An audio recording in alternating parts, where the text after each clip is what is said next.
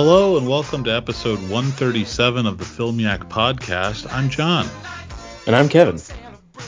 And JR is going to be joining us momentarily, we hope. He's putting that kiddo to sleep. You know how that can be? They don't always want to do what you want them to do. Mm-hmm. So we're going to start without him. And I will say, since he's not here, I feel free to bash him a little bit. I did listen to the 180 Rule, which is the other podcast that he guests on rather frequently too. I don't know if you're aware of it. He's on like every other episode. And they were talking about Oscar predictions. This is back in January, but they were talking about, and I just listened to it recently, like yesterday and today. But they were talking Oscar predictions when the Oscar nominations came out. And they were talking cinematography, and Deakins is up for that Sam Mendes movie. Oh, yeah. Empire of Light. Empire of Light. And they were talking about how he wins. He gets nominated a lot, and now that he's won, is like he wins all the time now, even though he's only won twice. And then they started asking each other, did he win for Dune? And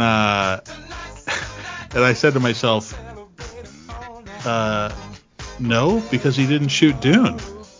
Oh, but right. They all thought that he shot Dune. And it went on for a long time, them arguing about whether or not he won. And they were like, if Dune didn't win, what could have won that year? And it turns out Dune, of course, did win for Greg Fraser, the cinematographer of Dune, took home Oscar gold, and Deakins was nowhere to be seen. So I thought it was cringy, because I was listening to it, I was like, oh man, this is embarrassing. It's like three film nerds and they don't know who shot Dune. Yeah, I mean, especially when you have, like, all of us literally have Google in our hands. Yeah, and they're looking at computers, because they're recording over Skype as well, so they're looking at their computers. Right. But see, that's the thing, they think they know. Yeah, right? Yeah. That's the problem. When you think you know, it doesn't work out. Mm-hmm. Exactly. Well, I mean, are there trailers? Anything released recently? Did you see anything interesting? Let's see. The only thing of note I could really think of was Pi as being. It was interesting that A24 was like, hey, we're getting into the remastering game now. Yeah. Like they're, like already this, like for a very, like, small, like artsy niche studio, like they've had like some super duper successes, this year especially. Yeah. So like, it's not a super surprise that they would get into that, but I think it's more about. I mean, don't you think it's more about their relationship with Aronofsky? Probably. And, he did The Whale for them. He'll probably whatever he does next will probably be an A24 release as well. Yeah, it's like anyone who does like a Criterion Closet visit, you can pretty much guarantee that oh sure, they were in town for whatever, but like they're probably gonna be on Adventures in Movie Going, or like they're working with Criterion on this, that, or the other. Right. So yeah. It would be interesting to see some A24 Closet visits. Well, they have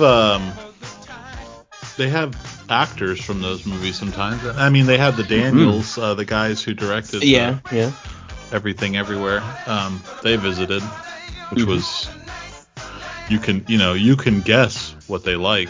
It's just your typical film school derivative garbage. Anyway, there's also there was a mini series a few years ago called Waco. I don't know if you recall this. Michael Shannon starred in it. Yeah, I saw there's Waco with The Return. The Aftermath. Oh, that's it. Yeah, which is a sequel miniseries starring Michael Shannon as the same FBI agent with the heart of gold, who's now chasing after what's his face, the guy who blew up Oklahoma. Oh, the Unabomber. No, not Unabomber. The Oklahoma City guy. What's his name? Timothy McVeigh. Oh. Yeah, I'm sure they'll get into the whole that maybe that stuff too. It's about. It seems like it's a lot more about like the Missouri 51st and the militias and stuff like that, and the who's that guy, that Ruby Ridge, all that stuff. Anyway, so I watched the original Waco, and it's not good necessarily. It's like trashy, but Shannon is good in it, and I said at the time on this podcast that it's the only good performance Taylor Kitsch has ever given.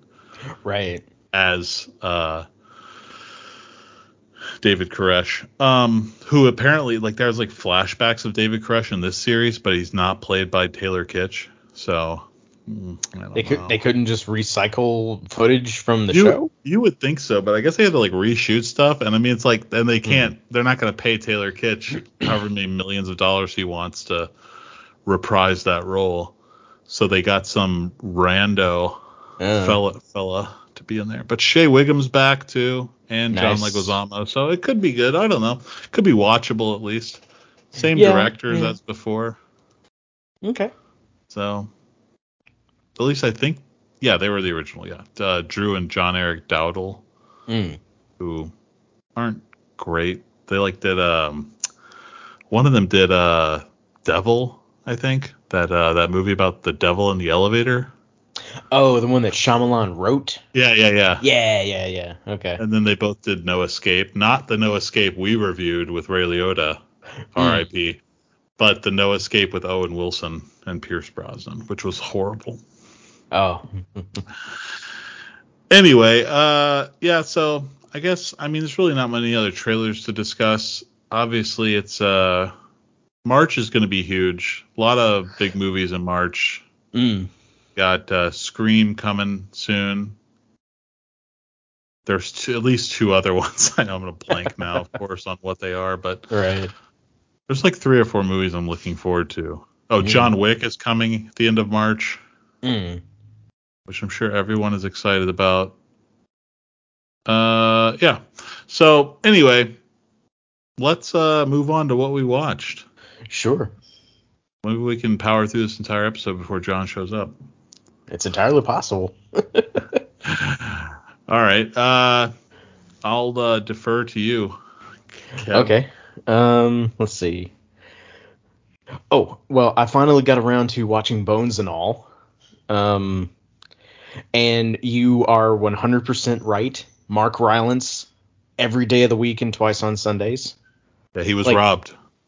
100%. Yeah, like he was like, he's so like, because like I've seen him in other stuff, and this is one of those things where I think people, like, unless they know he's British, like, they wouldn't necessarily be able to tell, but like, yeah, he's so creepy and so like he reminded me, like, the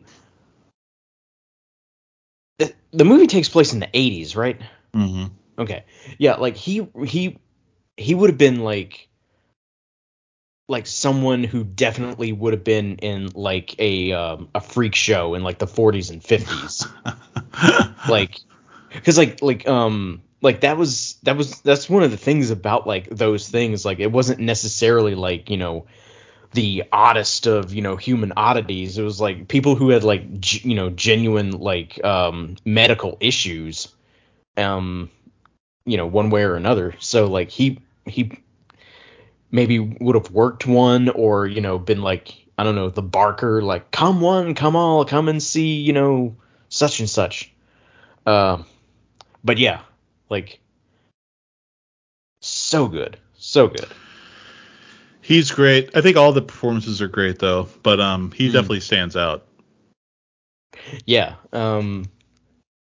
It's funny too, like, I mean, maybe I'm reaching because, she's been in so much stuff, but like, the girl who's in the movie, to me, she looks so much like Zendaya, but she's not. So it made me think like, well, maybe they wanted her, but like Zendaya's schedule wouldn't allow for it or something. It's possible. Yeah. I know that I definitely thought that too, especially during like early trailers and stuff. I remember thinking, you see the poster, it looks like her in profile, Yeah, yeah. and they have extremely similar skin tones. Mm-hmm. Yeah, like as far as like, how they actually look, like they don't really look anything like each other, but like it was very obvious like they kind of did her hair, makeup, wardrobe to like be kind like, Yeah. we need Rue in this movie. There's a passing resemblance for sure. Mm. And I mean, there's the connection. You think of her because Chalamet was in Dune with her. Yeah, exactly. Not that, you know, not that he's anything like his character in Dune in this movie, but Mm. yeah. So anyway, yeah, I just thought it was a damn good film and overlooked by all the award shows. Fuck them. Yeah, for sure. I watched Spike's Gang, which is I watched a lot of westerns from the early 70s this go around. When I was in Mm. Houston, I would get home. Well, home. I would get to the hotel. I would get to the hotel around like dinner time, because Hmm. I don't go out at night when I was there. I was just kind of like doing stuff all day, and then I'd come home and relax, come back to the hotel and relax, and I would Hmm.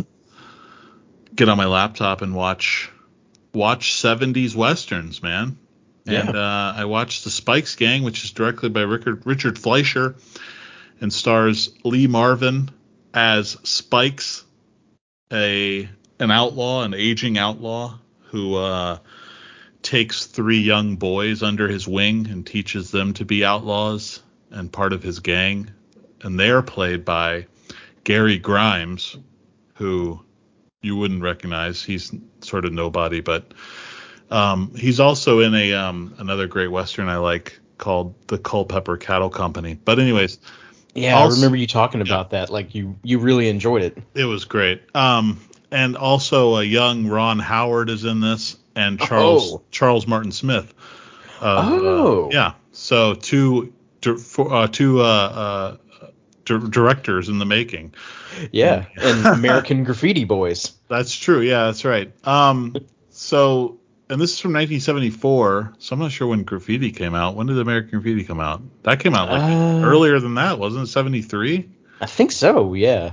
Let me see. So they must be lifting the casting sheet from this film, for this film, I mean. I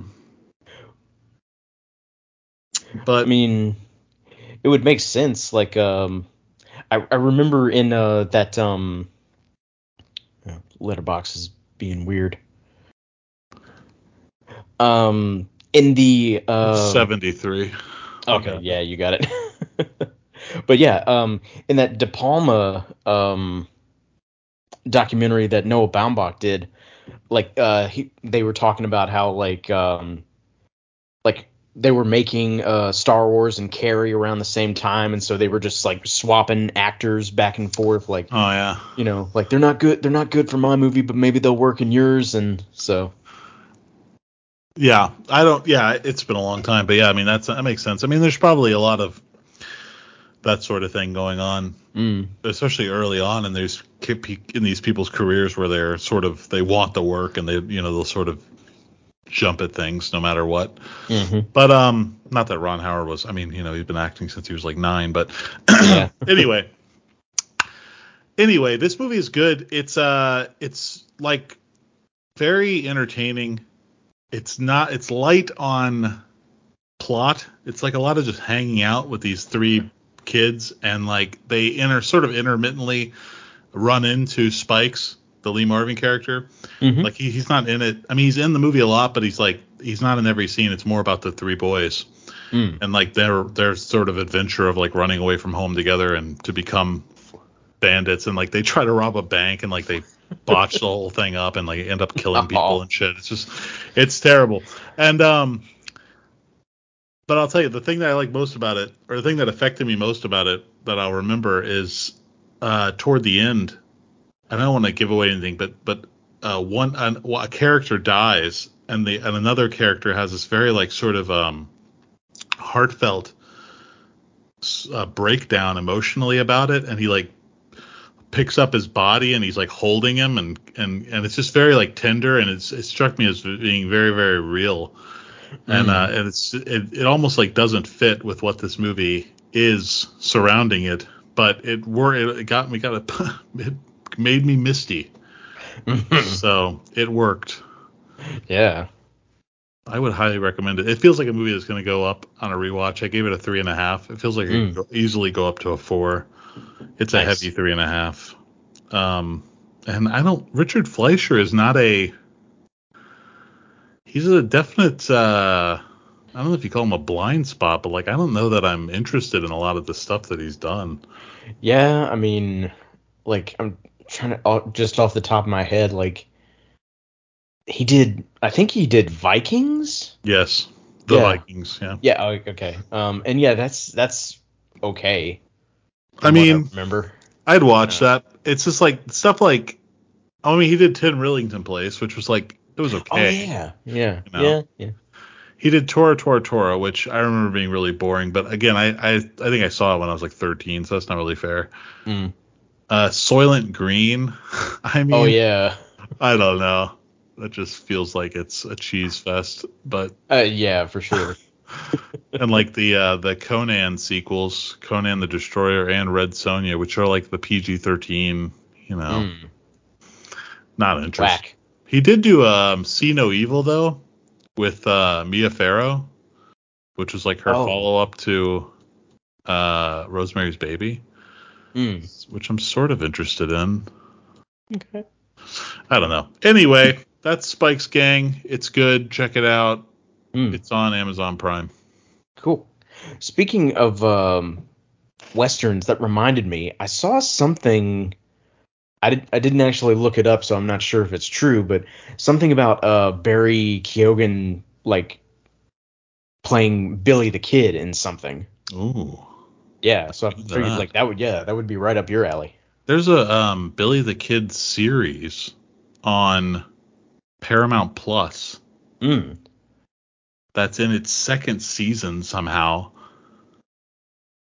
And I remember I saw the trailer for the second. I was like, where did this come from? Because I was like, I never heard about the first season.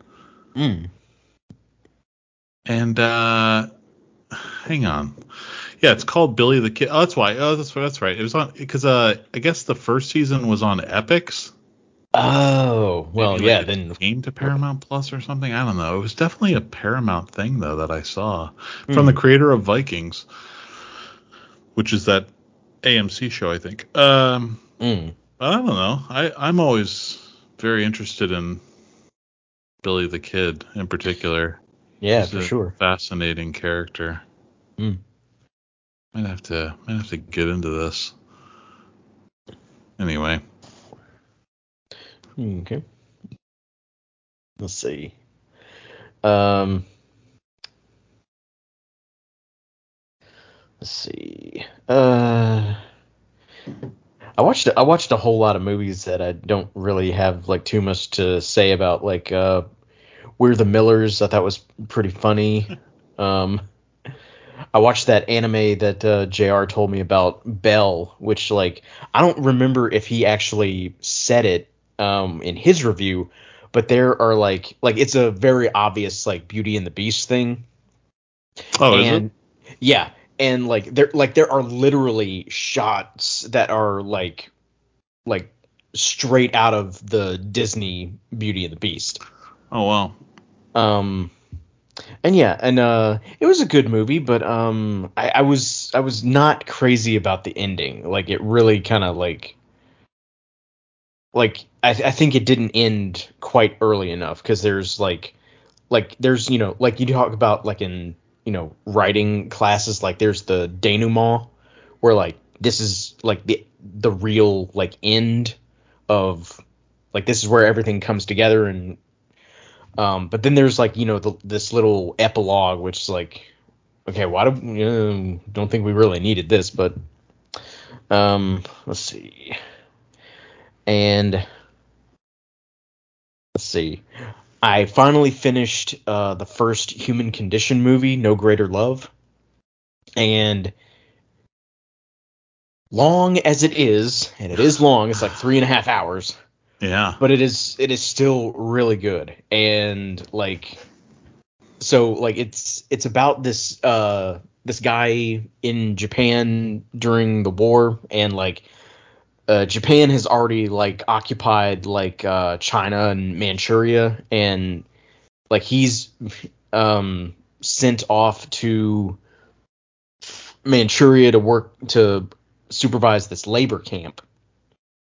And like all the Japanese dudes there are like, well, let's just beat the shit out of them. It doesn't matter, you know. They're just laborers, but you know. And he's like, no, if we keep beating the crap out of them, then first of all, we're not human beings if we do that. Second of all, the production is gonna fall to shit. We're not gonna meet our quotas. So like it's most of the movie is him going back and forth with, you know, he's trying to treat the Manchurian people as people, even though like, you know, they're smack in the middle of war. And like especially like there's this one like army captain who's like super nationalist and you know, sounds like you're talking bad about the empire. I wouldn't do that. And so but yeah, like Tatsuya Nakadai, the lead, um he is fantastic. He is so good. And like pretty much the entire cast is great too. So yeah, I would, you know, you know, definitely, you know, it's gonna take some doing, but I would highly recommend it. It's an easy 4.5, even though it's three and a Make half time hours. for it, right? Yeah, for sure. And I want to and I will see part 2 and part 3. I don't know how long it's gonna take, but I will do it. You'll get it. Probably get the next one on the next episode, and then the third Yeah, one on yeah. the one after Just give me another month and I'll have it. that. Well, I ended up watching again, just nothing but westerns. Pretty much. I mean, I did some Oscar stuff too, but I think JR watched those too, so I'll catch up with that. But watched a movie that you saw at some point, and I don't remember you talking about it at all, but you apparently watched it back in 2019, a movie called Kid Blue, directed by Oh James yeah, Frawley, right. um, starring the Hopper, Dennis Mm-hmm. Hopper, as Bickford Wainer. And you know, there's nothing I gotta tell you, I think that there's two things that are for sure, okay? And that's Mm-hmm. the most reliable actor and time period of all time is Dennis Hopper in the late 60s, early 70s, and Warren Oates in the late 60s, early 70s. Yeah, that's why I There's, watched it. yeah, Yeah. yeah, yeah. There's nothing to fuck with there. Like everything they're Yeah. doing is working. Even Dennis Hopper's so out of control, but it Mm. still works. And Warren Oates is so in control, and his character in this is nothing like I thought he was going to be. He's like such a strange character for a Western, so gentle, and like I love all the stuff about like him talking about sharing his feelings with another man, and like why can't he do that, you know, like what's Mm. wrong with that, like, you know, society looks down on like it's strange or something, and like there's all these homosexual undertones, but in that, like, it doesn't ever go there because that's not really what it's about. Mm. It's like Warren Oates, I don't get the impression that Warren Oates is attracted to Dennis Hopper sexually. And maybe, I mean, you know, you correct me if I'm wrong, this is my perception though. I feel like it's a genuine thing that Warren Oates is like an intellectual, and he's intellectualizing his feelings, and he's thinking to himself, why can't I be friends with this fellow? Why can't I, you know, hang out with him and talk about things that matter? And, Yeah. you know, and like the bathing scene and stuff, like all that's like, there's like a weird dynamic there because there's what's her face in the middle of it, Lee Purcell in the middle of it, who's obviously super into the young hot Dennis Hopper. Mm. But I don't know. Warren Oates in this just blew me away. And Dennis Hopper was great also. I mean, they're just all great. And I just thought it was really strange. And there's a few things that don't work for me. One of the things I hate the most about Westerns from this time period is like 70s specifically is they like inject these weird bits of technology into their films that like were burgeoning then, or like there's a movie called the Great Northfield Minnesota Raid, which I remember hating, and it's like toward the end of it there's like this wagon with an organ built into it. It's like a steam powered pipe organ. Oh yeah, like a And steam calliope. yeah, and I'm just like, I mean, I'm Yeah. sure, and I know these things existed, and I'm not like, but it's just the way that they're sort of like fetishized and like focused on in these films. It really bothers me. And like this movie has a little bit of that with the Peter Boyle's airplane that he's creating.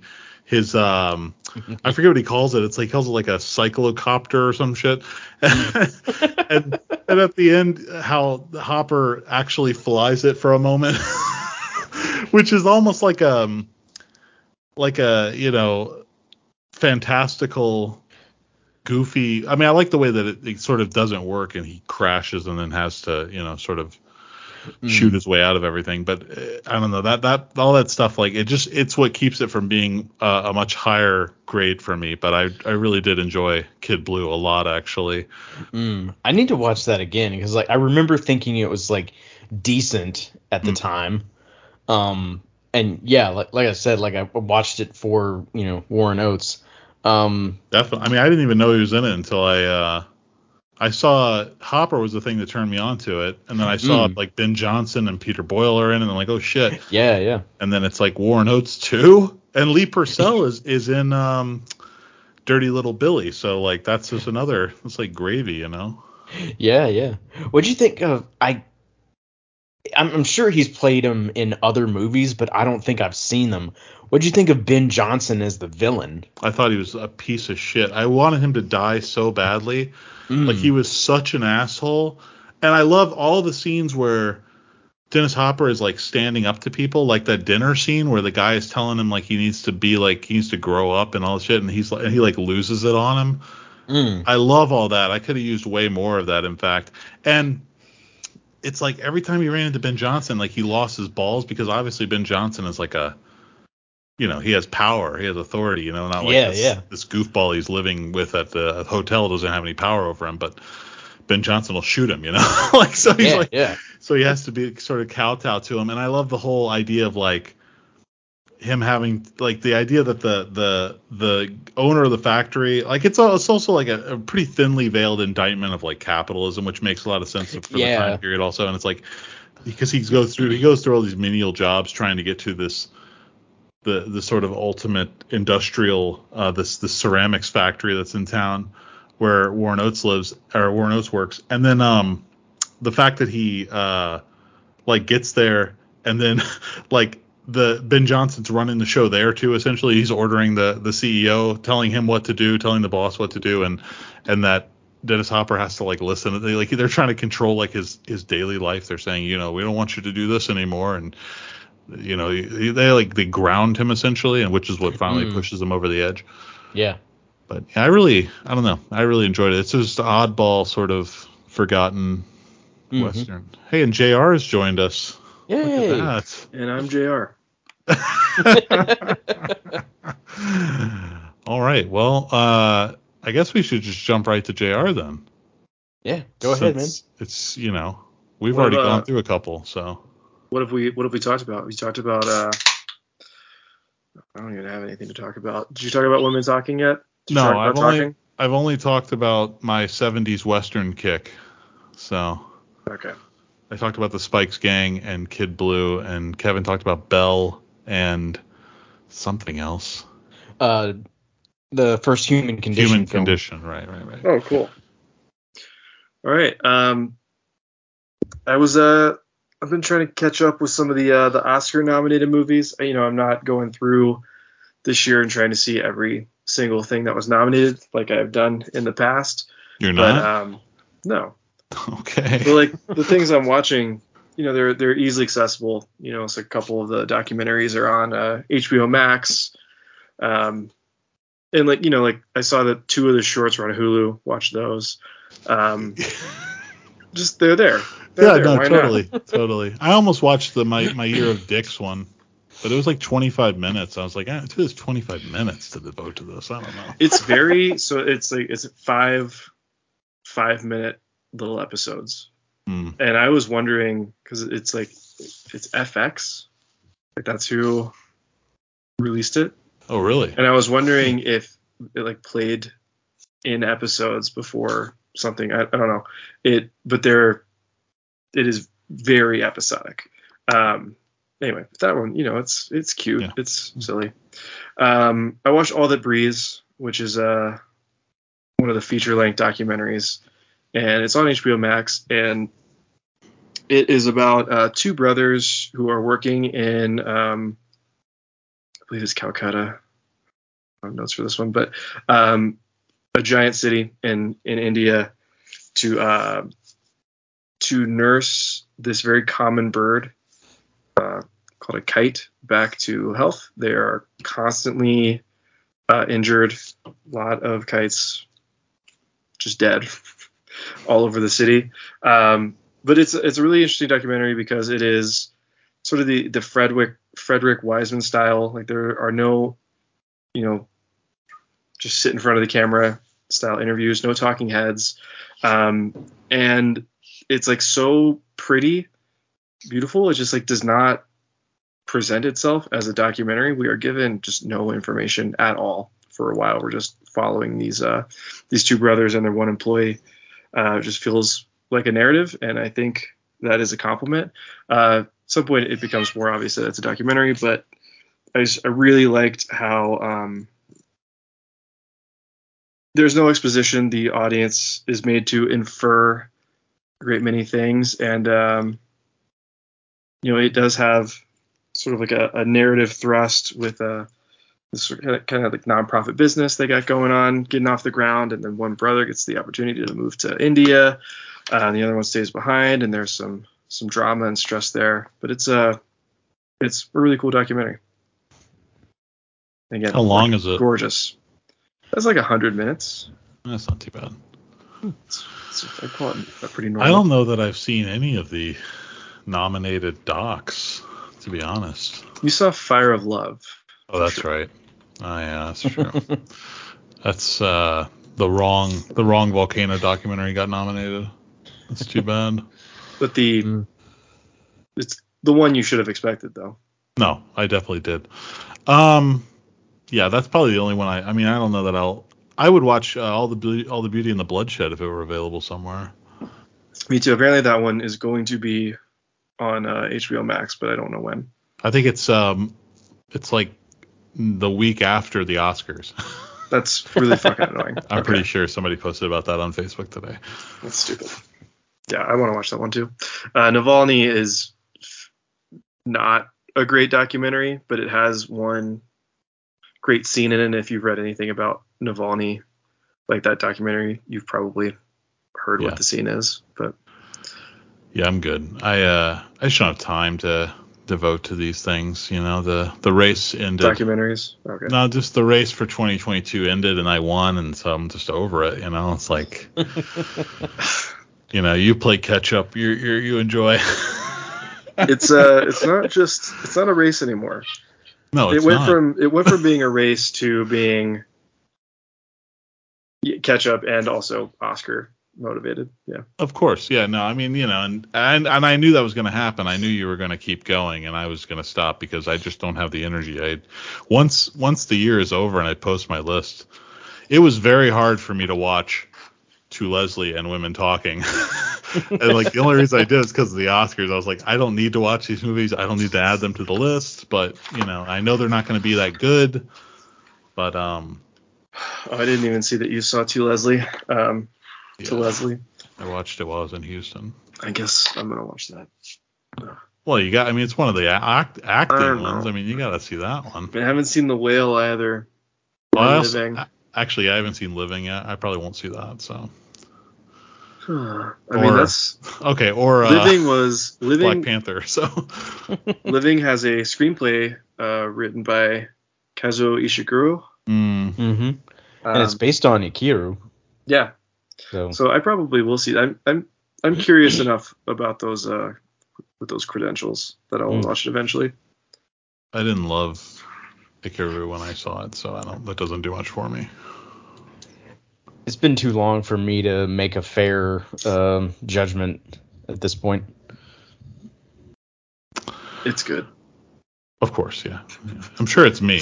I mean, it's like I have a student who's like super into music, and they were telling me, like, you listen to My Bloody Valentine? And I was like, no, never really gotten into them. And he's like, you should check out Loveless. It's like really great. And I'm like, oh, yeah, I know I know which album to listen to by them. And then Like somewhere Jonathan's going, no, yeah. So and Jonathan and I told him too. I was like, I have a friend who's like super obsessed with them, and then I listened to Loveless just so I could tell him I listened to it. I listened to it, and it's like it's good. I'm like it's a little like it's repetitive, like it's the same sound the entire record. It's like the same thing the entire. And I was like, I'm sure that I'm just not getting it. Like I'm sure there's something great about this that on repeat listens you get, but do you it's feel my that way fault, about like most shoegazy stuff? Yeah. I mean, I feel that way about most art. Like any art that I respect but don't love is like I always think it's me. It's like I just don't understand it, or I'm not getting something out of it. It's not the right time in my life for me to be hearing it or listening to it or watching it or whatever it is. It's like when we watched The Mirror, the Tarkovsky film, and I didn't love it. I was just like, well, I mean, there's no way Tarkovsky's fucking up. It's obviously me. So that's why I bought the Blu-ray. Had to be done. Anyway. Yeah, it did. Kevin? Let's see. So this time I am actually caught up on my homework. Oh, damn. Yeah. So finally got around to watching 3 Days of the Condor. Okay, now I can read my notes that were spoilers. Oh yeah. Well, how'd you feel about it? It was okay. I mean, you pretty much hit it on the head with Marathon Man Light. And like, I mean, like I wondered, like the novel that it's based on is called 6 Days of the Condor. Yeah. So I wonder if it's like tighten it if up they for just the movie. like yeah, I mean, No one's got time for that many days. Yeah, for real. Yeah, I mean it's not horrible, but it's just kind of like it's it's just I've seen Marathon Man. Like Yeah. I've seen the quintessential I've seen the best that 70s Paranoid thrillers can offer. Definitely. I agree.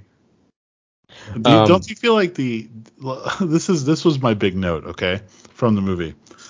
The movie, it's chugging along, it's doing all right. There's that amazing scene with Sydow in the elevator, like palpable anxiety. Like I was just like, oh my god, like what's gonna happen? And then and like all the stuff with Faye Dunaway, I remember thinking like Faye Dunaway is actually really good. Like she's a good actress. For like, sure. I haven't seen a ton of stuff with her, and like I was like, oh, she's actually, and like Robert Redford too. I'm like Robert Redford's doing a good job in this movie. Like I always thought of him as more of like a Schwarzenegger type or something, like a like a charisma guy. Harrison Ford, like a charisma, not really a great actor necessarily, just a lot of screen presence, but he's actually doing a pretty good job. And then they fuck, right? And then the whole movie just derails, right? Because it makes zero sense why they would fuck, right? It makes zero sense that they would be into each other at all, especially her being into him. It's like a weird Stockholm syndrome thing that just happens immediately. Like there's no explanation of it. Yeah. And yeah, you're right. It happens like instantaneously. Yeah. It's like, literally out of nowhere. It's like, yeah, we're in love now. Yeah, it's gross, dude. It's really gross. That whole thing, that's what really threw the whole thing off for me. I hated that. Also like the ending where he Jobert, Sydow's character, kills what's his face? And then they like sort of walk out of the house and they're like hanging out and like talking friendly with each other. And I'm like, yeah, but this guy murdered all of your friends and your girlfriend. Like, but you're buddies with him now? It's like suddenly everything that happened in the movie was forgotten, you know, and Joe Bear's a good guy because he's not going to kill you. I mean, that makes more sense now that we've had, 9 Fast and Furious movies where we kind of see that play out again and again. Oh, yeah. Nothing's more important than family. Hyper real. Yeah, Joe Bear would be in the sequel as, the brother of the brother character. Yeah. Yeah, I mean, I thought, Max von Sydow is, hands down the best thing in this movie. And yeah, like, I liked, you can definitely tell that, like, Sidney Pollack, I mean, I don't know, maybe it's in the book, but Sidney Pollack definitely was watching Marathon Man with, like when he, like, hey, can somebody help me get into my car? I'll pay you $5, to like bring the crowd out so he doesn't get shot. To be fair, though, that might be, I mean, that might be from the book, and that might be author parallel thinking as like a comedian might say, But I mean, I agree that scene in particular was like, oh wow, that's like really similar, Yeah, and like I don't know what it is about like this particular, maybe because like, I mean, maybe in the 70s, like more people, there was like, late 70s, early 80s, there was like the, gas, oil crisis, and, they were like, where's the gas gonna come from?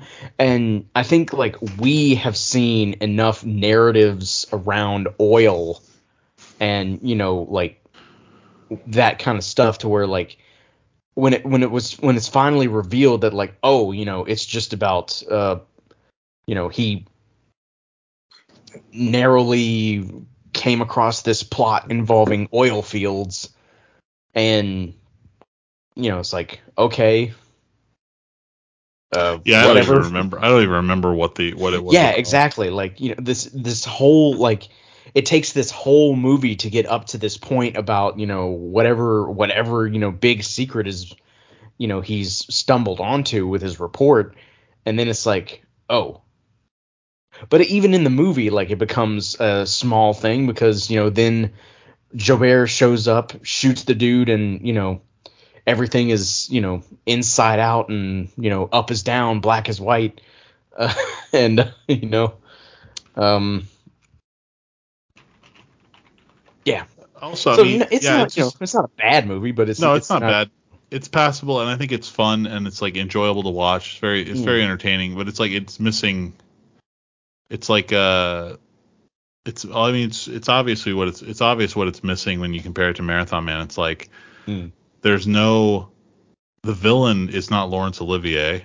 Like like Olivier as the villain in that movie is memorable, and the actor who's leading the thing is not on the same caliber of actor as Dustin Hoffman. So and like the writing is stronger too, and like the cinematography is very, very nice in 3 Days of the Condor. Don't get me wrong, like it looks nice, it's a good looking movie. Yeah, but it's not Vilma Zsigmond. Yeah, and there's just amazing shots in Marathon Man that, I mean, are just eerie and amazing and weird and cool. I don't know. There's just way more going on. Way better.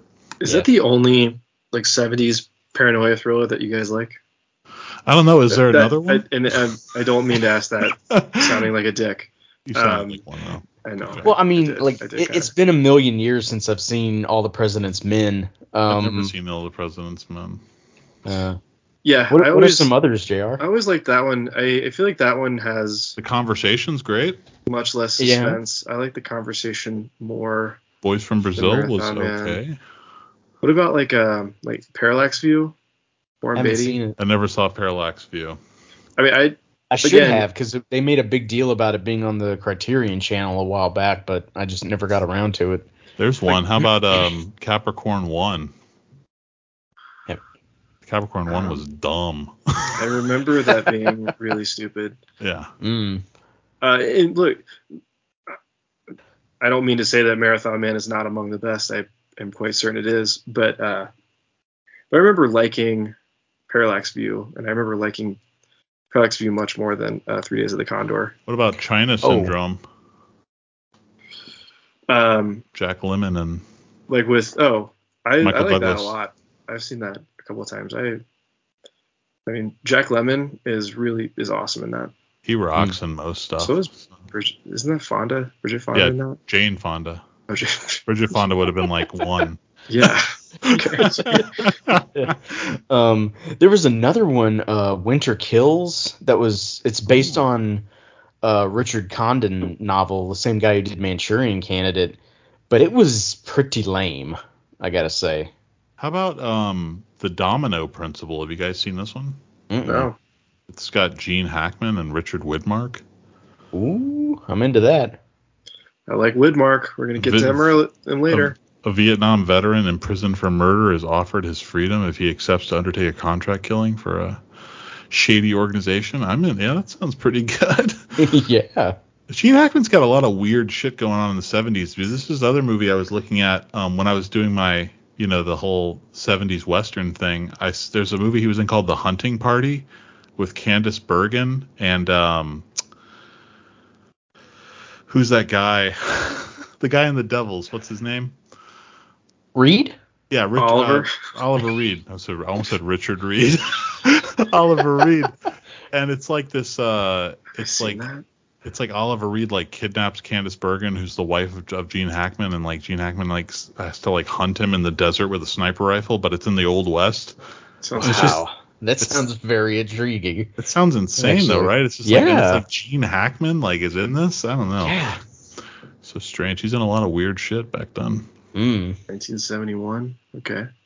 Yeah. I'm Candice curious. Bergen is in this movie too. This Domino Principle. What, he and Candice Bergen dating or something? I don't know. This is 77. Oh man. Anyway, sorry. Okay, let's move on. Yeah. I watched Lawman, which is a 1971 Western from Michael Winner, who went on to direct, of course, Death Wish and The Mechanic and Death Wish 2 and 3, and lots of Charles Bronson good movies. Chato's Land he directed also. Just a lot of Charles Bronson shit. But this one stars Burt Lancaster and Robert Ryan and Lee J. Cobb and Robert Duvall, but Robert Duvall's like barely in it. But it's about a lawman, obviously, played by Burt Lancaster, comes into town. He's like a bounty hunter, and he comes into town to bust these guys who got into like a drunken tizzy in a town one night, and they end up killing a guy.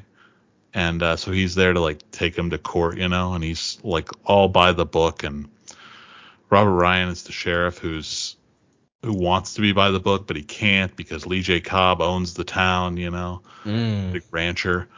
It's just your classic Western stereotypes and tropes. And this movie's not very good, but the thing that I think like sort of sets it apart from a lot of these other movies I watch is that it's like hyper violent when it gets violent. Like it's insane. Like like there's a character at the end who like shoots himself in the head, and they put a squib in like the collar of his shirt, so when he shoots himself under his chin, blood like sprays out like a Kurosawa film. I mean, it's out of control.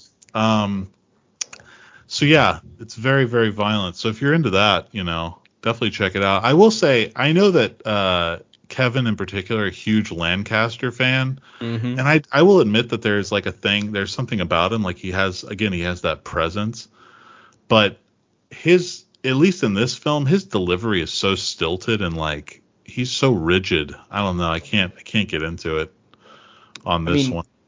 I mean, I will say I get it. Like, I know, like he won the Oscar for Elmer Gantry, and when I watched it, I was like, this is what you give him the Oscar for? That has to be like up there for like the dumbest like consolation prizes for sure.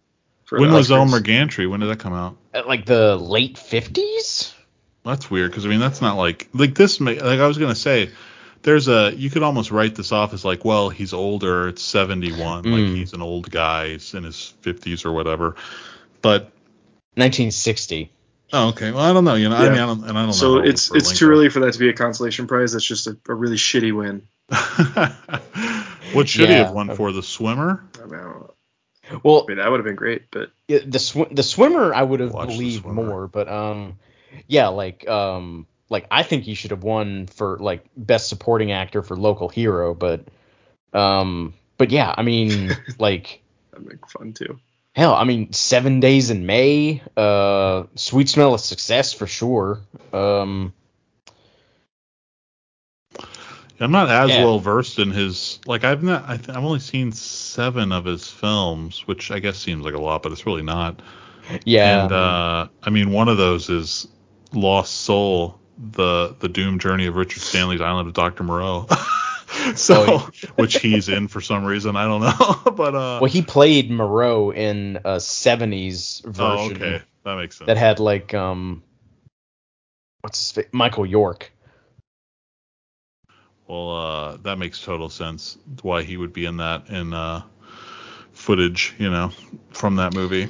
Yeah, but yeah, I mean, like I think like I like him in a big Lozano's part of Raid it. when we watched Lozano's Raid. He's good in that. Yeah.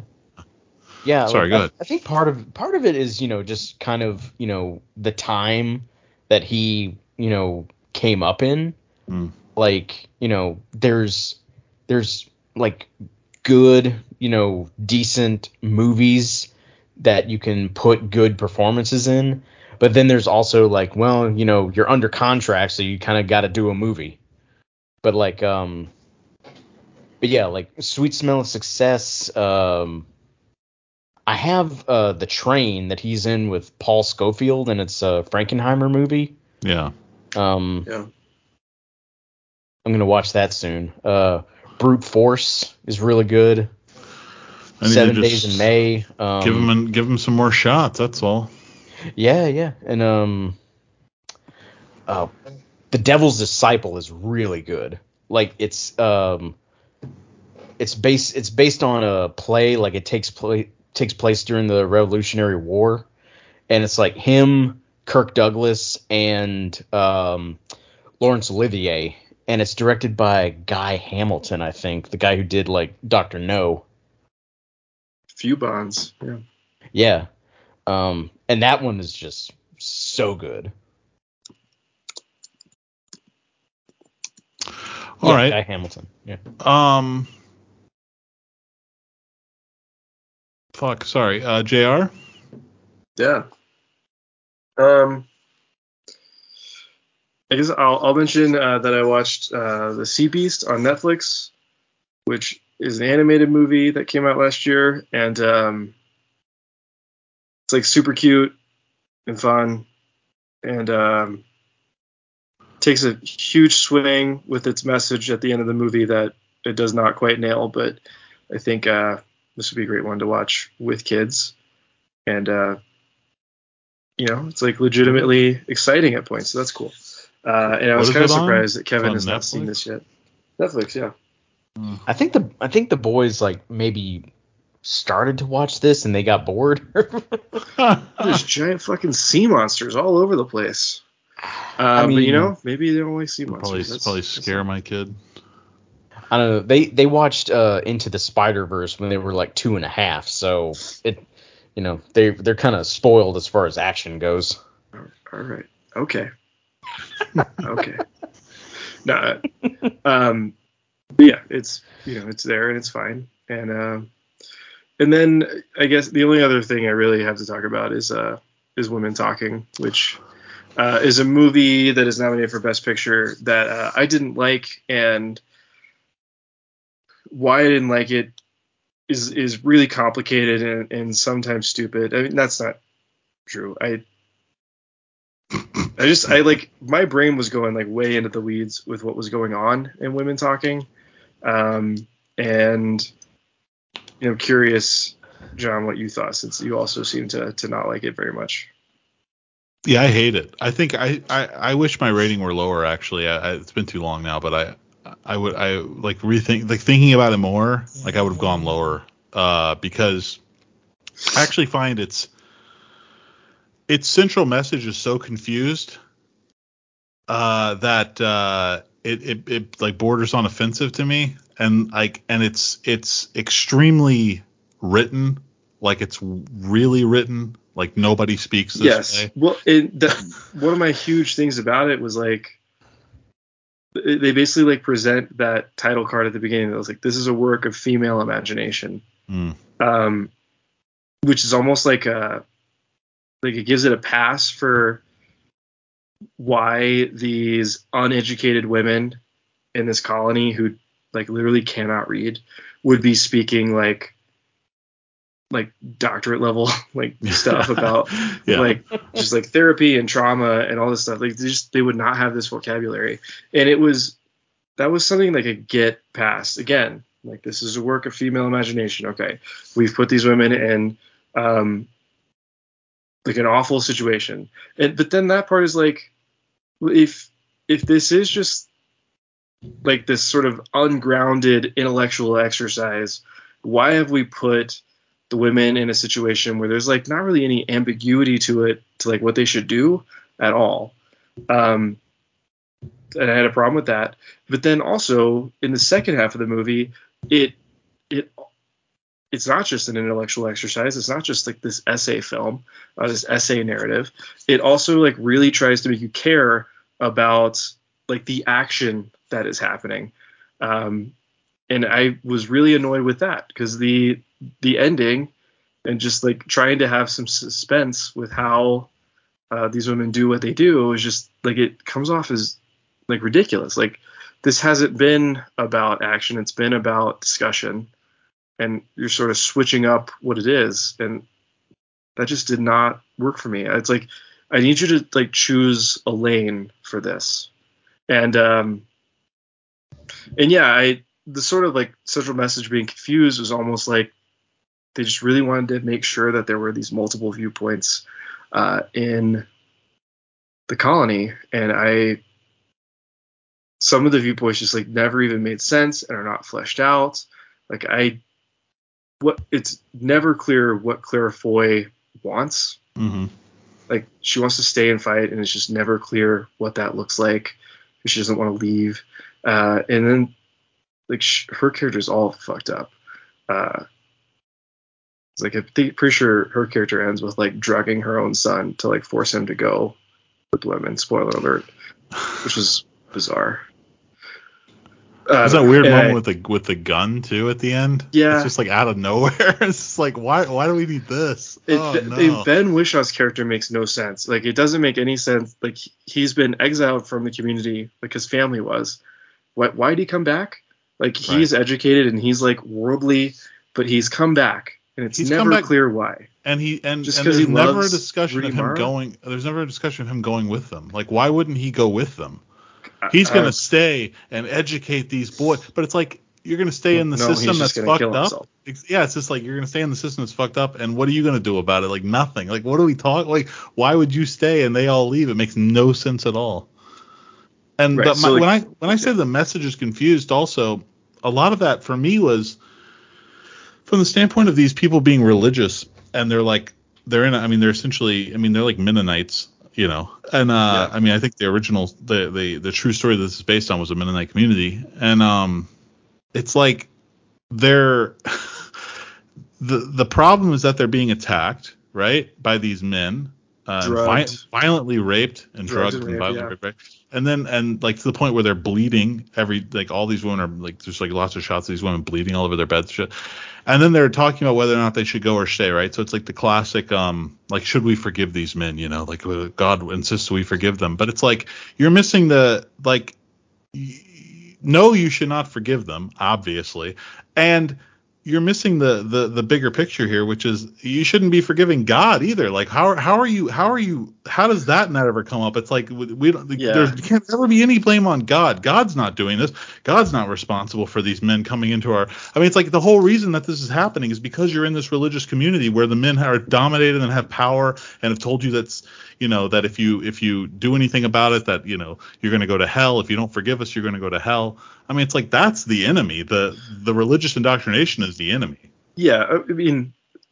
I And there's agree no with you. investigation about that at all in this film, which is maddening to me because I just like that's the whole time watching. I'm like, these women are fucking dumb, and it's like it's like I mean they're dumb because they're not they're like they're unintelligent because they can't read or write, but because they're just like you're not focusing on the right thing here.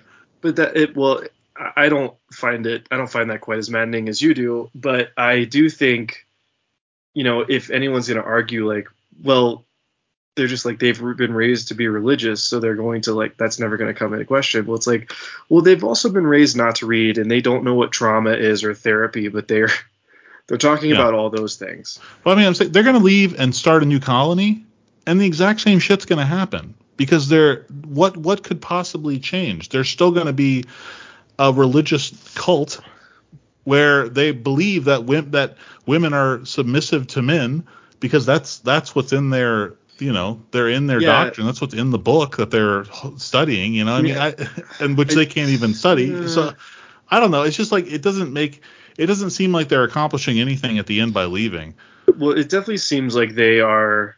I mean, I know that metaphorically they are. Right, sure. There's like a metaphor there about women being empowered, and I get that. But like beyond that pretty simple on the nose metaphor, like for these actual characters, I feel like they're doing absolutely nothing. And this is a nitpick, but Frances McDormand, why is she in this movie? Like she produced it, and I think did she? Okay. To take so like she's nominated for an Oscar for Best Picture. I got to be nominated this year somehow. Yeah, I mean, I agree with your problems. I think I'm less fiery about your main one, but I mean, there's just, once you're kind of like, I don't know, once I was taken out of it, which was pretty early, I was just like, all right, it's also like it's really a not pretty movie, and I understand thematically why you want it to look this way, but I just, you're also like, when you go onto the field, you're doing like Terrence Malick shots, but you still got this like weird color stuff happening. It's like, that's not a great combination. And then there's also the whole subplot with the non-binary transitioning character, which is like, that's not bad on its own. That's good without any context, but making the whole like, making the acceptance of their new name, like this whole thing with these, again, women who have been trained to like they only think in terms of like gender binaries, and they only think in terms of these very specific gender roles, but they're very accepting and accommodating of this person who has like thrown away those gender roles, and that's just really like, that just seems insincere. Like, I feel like there could be a whole movie about a person in the Mennonite community trying to transition, trying to get rid of these gender roles, and like that. No, definitely. Again, that being a character study, but that is like, but the way it happens is. That's the big problem with that, is that it's a like B or C storyline. It's like it's something that's not focused on at all. It just happens that there's this character who is trans, and then there's a moment when they're referred to by their name, and it's supposed to be this kind of triumphant catharsis or something. Which she won't talk, or they won't talk, right? But then they say the right name, and you're like, thank you for saying my name. Which is like, it reminds me of it's like in Chasing Amy where Melvin. Melvin, that's the character's name. Right, Melvin. It's like in Chasing Amy where Silent Bob starts to talk, and then Jay says he likes to do this shit. He starts talking because he stays silent all the time because he thinks when he talks it'll have bigger meaning, like more impact or whatever. It's like that, It's as simple as that. It's like, I agree. It's like if you had focused an entire film on Melvin's character, then you'd have something interesting going on. But it's like, if you're not going to spend time with it, then just why have them in the movie at all? Yeah, and they also like. They make a point of, devoting one sentence to the fact that Melvin was always kind of like not very female. But then we get like a flashback of Melvin sort of reacting after they've been raped. which just kind of like leaves you with this feeling that, okay, well, so now Melvin is like transitioning because of this trauma, which that's not a good message at all. Not at all. Because that's like, it's not about like you facing trauma. It's just like you are not, like, you're not who you are, right? It's like you have to transition because you have to, not because like this bad thing happened to you. So yeah, not great. It just didn't work. Didn't work for me on any level. But and also I like the whole, just as far as, I mean, we should stop talking about this, but just as far as the look, like I was like, why not just shoot the thing in black and white? Like, why go so desaturated that you're almost black and white? Just go black and white. I don't know. And then maybe like if you want to do something conceptual, like when they escape, colorize. Hey, it's like suddenly we escape and there's color in our world or something. It's, if you're gonna do some kind of conceptual thing with the color coding, like, I don't know, it just seems like, why make your movie look like shit? The this is one where I'm mystified by why people like it, and a lot of people, like a lot of critics that I read, like this movie. It's clearly got some industry acceptance. It got, by getting this Best Picture nomination, and I straight up don't get it. And I really like Sarah Polley's previous movies, and I'm just like kind of bummed out by this one. It's too bad. Kevin? Let's see. Do either of y'all have anything else to talk about? Because I mean, I got I got two more actually. Okay. Sorry, guys. No worries. I watched. Let's see. I'll talk about these. I watched a couple of Daniel Radcliffe movies. What If, romantic comedy. Oh, I've seen that. Which, yeah, that was pretty good. Adam Driver's in it. Yeah, like I had no idea about anything about this movie. I knew that there was a scene where Adam Driver pulls nachos out of the oven. He goes, "I just had sex and I'm about to eat nachos. Oh, it's yeah. the greatest day of my life." He's got the whole. That's like a really early, like, Girls era role for him, and he's so just his character from Girls in that movie. Like, there's nothing else to it. They clearly Right. like hired him. Or like, just be Adam from Girls. Right. Yeah. And then we rewatched The Woman in Black, which is a ghost story. And like it was going along fine. It was, decent enough. Like, I mean, jump scares like every 2 seconds, but whatever. I mean, and Ciarán Hinds is in it, and he's fantastic.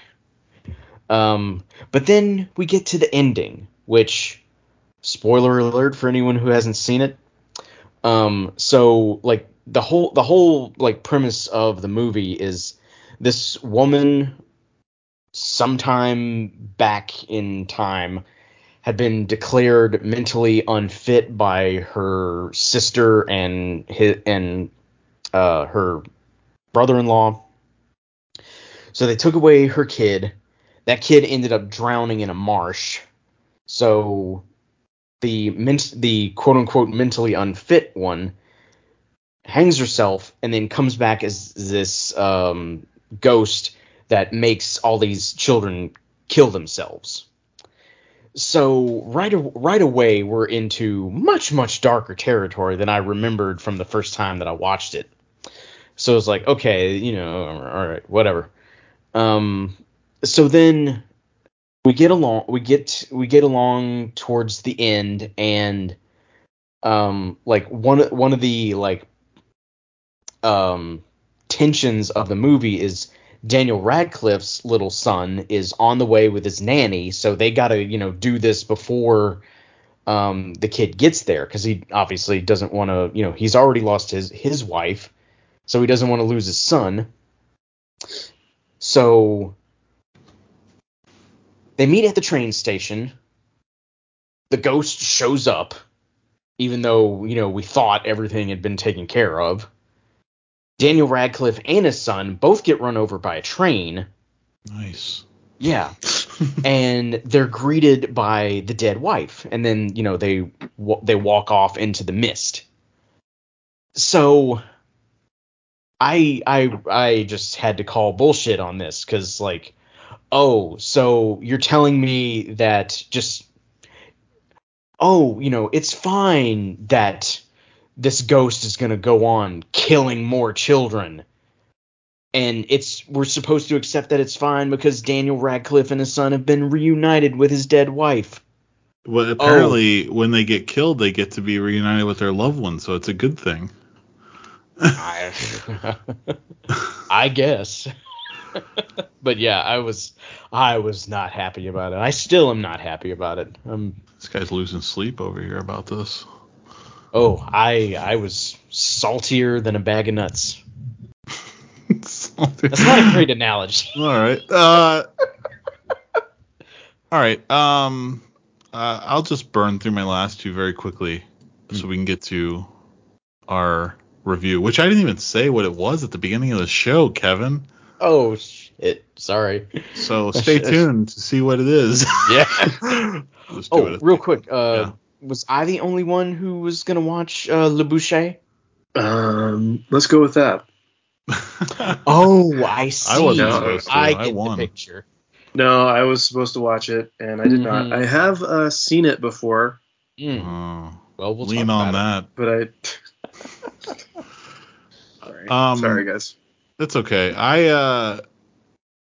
I watched To Leslie because Andrea Riseborough was nominated for an Oscar, and it was a big controversy, and I really like Andrea Riseborough. And this movie is fine. She's very good in it. Nothing, I mean, it's not it's not a mind blower. You've seen it all before. His alcoholic mother, who is, it's a movie about addiction. She takes advantage of everybody she knows in order to drink. And some,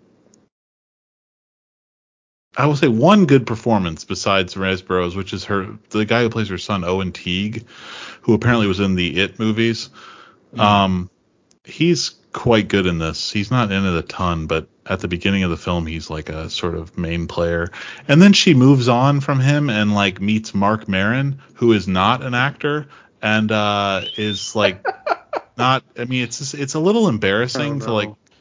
I'm sorry, it's a little embarrassing to watch him like with her because they're just like obviously operating on like completely different levels of skill. And it's just not working for me at all. And I know I know Mark Maron is beloved by the masses, but I his podcast is fun sometimes. He is not a good actor. I'm sorry. I mean, he's not an actor. He's a stand-up comic who is offered roles. But he was good in the season of Glow that I watched. Sure, that's great. And I liked his episode of Reservation Dogs. No, I mean, I'm sure. I'm sure that given the right material, he could do something. Yeah. And I mean, he is comedy material. Sure, he is sort of the comedic linchpin of this film. Like he's not particularly funny, but he has a sort of acerbic, his wit, his brand of humor that he injects into this character. But it's just not. It sort of takes the film in a different direction that I didn't enjoy a ton, and takes away from her sort of, dark, angry performance, which I was really enjoying. And anyway, so that's To Leslie. Nothing to write home about. You'll forget it immediately once you get done watching it. Allison Janney is in this. Like I am not on the Allison Janney train either. I don't get it. Like, I get it. That's not true. I totally get it. But it's like, I don't know. She's just not exciting to me. Like, I can't take her seriously. And then finally, I watched yet another early 70s Western. Actually, watched this one tonight before the podcast. It's called Doc. And speaking of The Swimmer, it's directed by Frank Perry, who directed The Swimmer. And it's a revisionist Western about the lives of Doc Holliday and Wyatt Earp.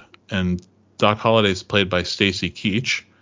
Ooh. And Wyatt Earp is played by Harris Yulin, who I don't know if you guys know who that is, but he's He's the guy who gets shot in the stomach and then in the face in Scarface. You remember that one? Where he shoots him and he's like, "Fuck you!" And then he shoots him again and he falls over. Anyway, also Faye Dunaway is in this as Katie Elder, if you can believe it. Her name is Katie Elder in this. It's a little strange, right? But she's apparently based on a real person who was. But I think the only thing they know about her is that her name was Kate. And she was Doc Holliday's, like, love, like Sure. and Murata or whatever. Anyways, this movie was pretty solid, actually. It was like it is like a pretty, like it says in the plot description that it's an attempt to accurately portray the lives and persons of Doc Holliday and Wyatt Earp, Okay. who are now legendary. And it sort Skeptical. of is. It is sort of like, I mean, it's sort of like I won't say it's realistic because I don't know what Wyatt Earp and Doc Holliday were like in real life. I don't know what research the screenwriter did for this, but I'll tell you that you've never seen either of these characters portrayed this way in a film at all. Wyatt Earp is quite like sinister and also sort of weak. Like he's like he's almost like a villain in this film. Like he's not the bad guy, but he's like some of the decisions he makes is like it's not what you would expect them to make Wyatt Earp do in a movie, And he also gets the shit kicked out of him at one point by Ike Clanton, which is like so you're watching like Tombstone, and you're like, can you imagine Ike Clanton kicking the shit out of Wyatt Earp? It's weird, But and then Stacy Keach has this amazing scene about 15 minutes before the end where he like breaks down emotionally to Wyatt Earp and like talks about how he doesn't want to like live the life he's living anymore, and he's tired of killing. And he says I'm tired of seeing young men. He says I'm tired of seeing kids kill old men for bullshit reasons. Ooh, And I like that's that. it's a good line. And then tears start rolling down his eyes and shit. And I was like, man, Stacy Keach is killing it. It's pretty good. So yeah, I would recommend it if you have the means. It's a very like enjoyable, interesting Western, forgotten, obviously, like all of these Westerns I've been talking about. But nice. I mean, this is like the death rattle of the Western, right? Like the 70s. I mean, it's pretty much like. Yeah, I mean they kind of moved into that acid territory in the 70s and stopped being. They feel like more countercultural.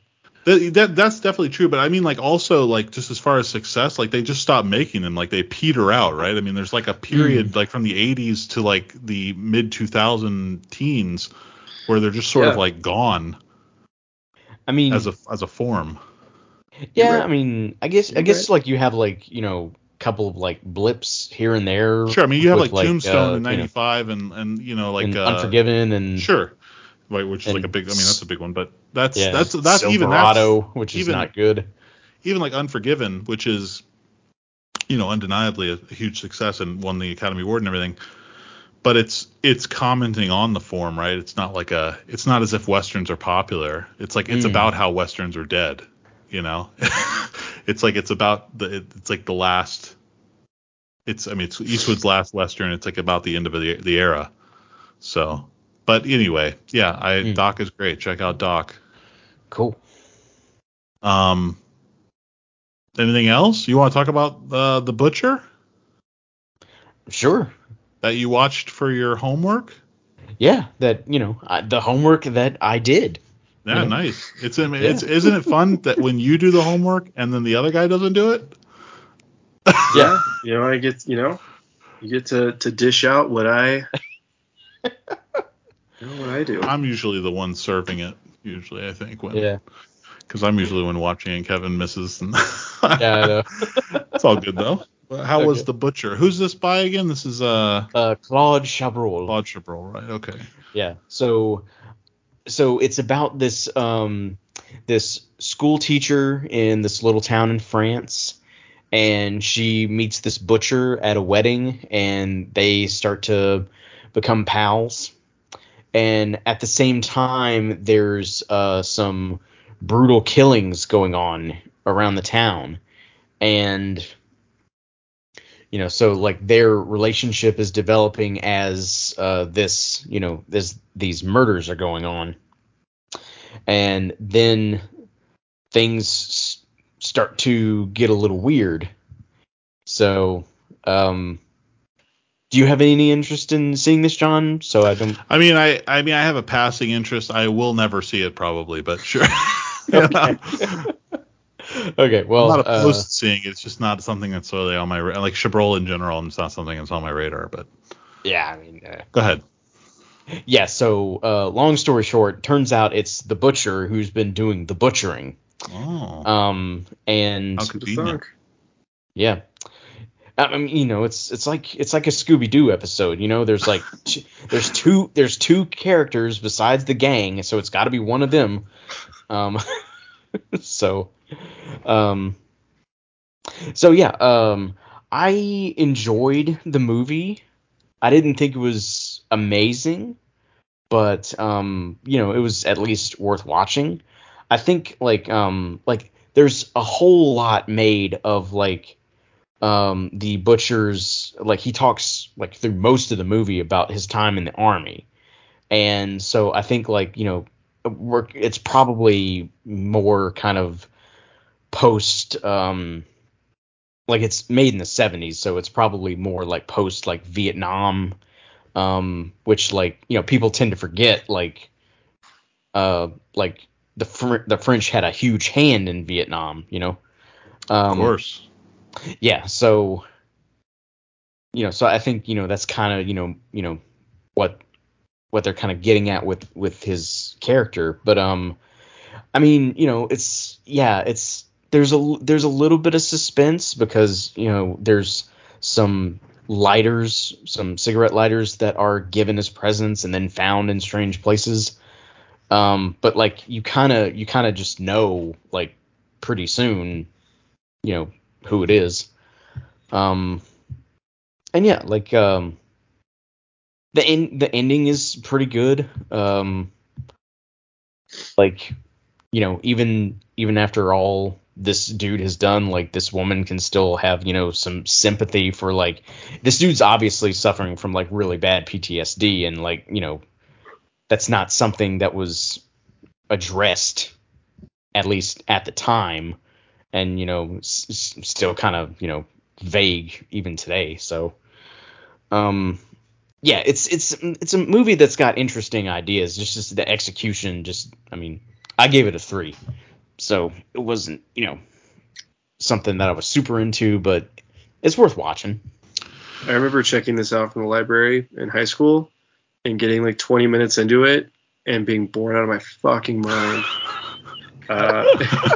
And then much later, a few years ago, I did like a not a deep dive, but I basically spent 2 weeks only watching Claude Chabrol movies for a reason I honestly don't remember, and liked this one a great deal.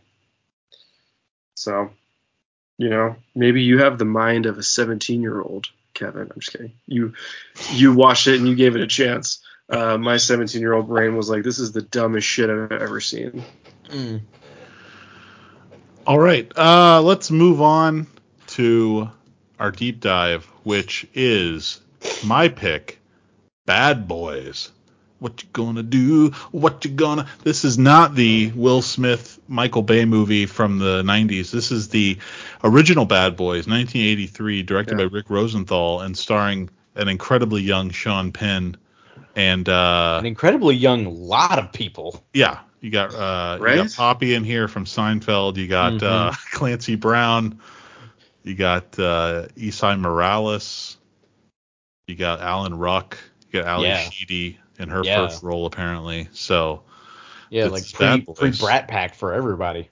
Oh yeah, this is Bad Boys. And it's about a young man who lives in Chicago, the mean streets of Chicago, and his mom just is like absentee. She's fucking some guy in the bathroom all the time, and I have a friend over. Right. Turn your music down. So yeah, and he just turns it up, man, because he doesn't give a fuck. He wants to listen to whoever that is. Is that the Stroke Me guy he's listening to? Billy Squire. Anyways, he's listening to just the hippest 80s rock music that a teenager would definitely be listening to at that time. And anyways, he gets involved in some criminal activity, and it sends him to prison. Who does he? Yeah, he actually kills a kid, and it's the kid brother of his rival at high school, and they both get sent his to high jail. school crime rival. Yeah, his crime rival. Well, they are. There's a weird sort of. I have a note about this too. There's like a weird element of like the crime in Chicago is controlled by children, which is like cause even the guy he goes to buy his gun from is like a 13-year-old kid for some reason. And I was like, this is a little strange because like you'd think there'd be some adult who's running the show at, because it's like the Black Gang, they seem to have adults in their gang, but all the other gangs are like, 16, 17-year-olds. But the Black Gang exists basically just to get shot. Sure. We don't. They don't have I guess they just don't have a high schooler that we can relate to. Right. Like Isai Morales. Exactly. So anyways, I've seen this movie probably half a dozen times. I used to watch this a lot. My dad turned me onto this a while ago when I was like in my early 20s probably. And so I've watched this a ton. So fascinating. My dad is the gateway to cinema for me. I mean, I watch movies now because of him. Like he showed me Full Metal Jacket, he showed me Goodfellas, he showed me all of the, like these big things that like these directors who I respect, who he doesn't even know anything about that. He just likes the movies, they're fun and entertaining. I took a deeper dive with all of it, But yeah, he pointed me towards this one, and I was into it. What'd you guys think of Bad Boys? It was intense. Like I very much was not expecting when he gets the coke out of the machine, and then next thing you know, he's got a whole bag of them and he's just wailing on dudes. It's a great scene. Yeah. And, that's actually, can I tell you, that's literally the first thing my dad ever told me about the movie was that scene. Wow. He just told me that entire scene. He's like, he goes to the coke machine, and he just keeps putting quarters in. He just keeps getting cokes out of there. It's great. It's great. Yeah. Yeah.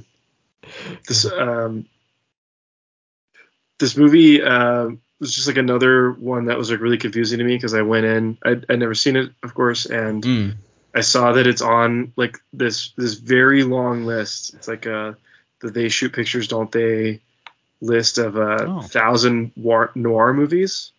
And I was like, ooh, so this is gonna be a intense noir movie. And then the opening credits, we've kind of got this neo noir jam going on, and then it's not a noir movie at all. It's it's dark. It's like a prison exploitation movie. Yeah, it's a prison movie, 100%. And it's a prison movie that really, I think, delights in the violence of prison violence. Sure. Just say everything that can happen there. And that's okay. My expectations were just in a very different place. Not about quality, just about what kind of movie I was getting into. And that was just fascinating for my brain. This is a movie that had really cool scenes, a lot of things that I liked, and then some things that I thought were really just truly awful and stupid and bad. And a lot of the bad things have to do with Ali Sheedy's character and what happens with her, and just kind of, I'm a little confused by the arc of Sean Penn's protagonist here, and how invested I'm supposed to be in him as a person. Yeah, I could see that. I mean, the idea of, for instance, normally a character learns something and changes, right? And it's not clear at all what change has occurred in Mick O'Brien throughout the course. He doesn't kill. Yeah, he doesn't murder the guy. He learns that killing is bad. But he never killed anybody on purpose. So it's not like he was a killer.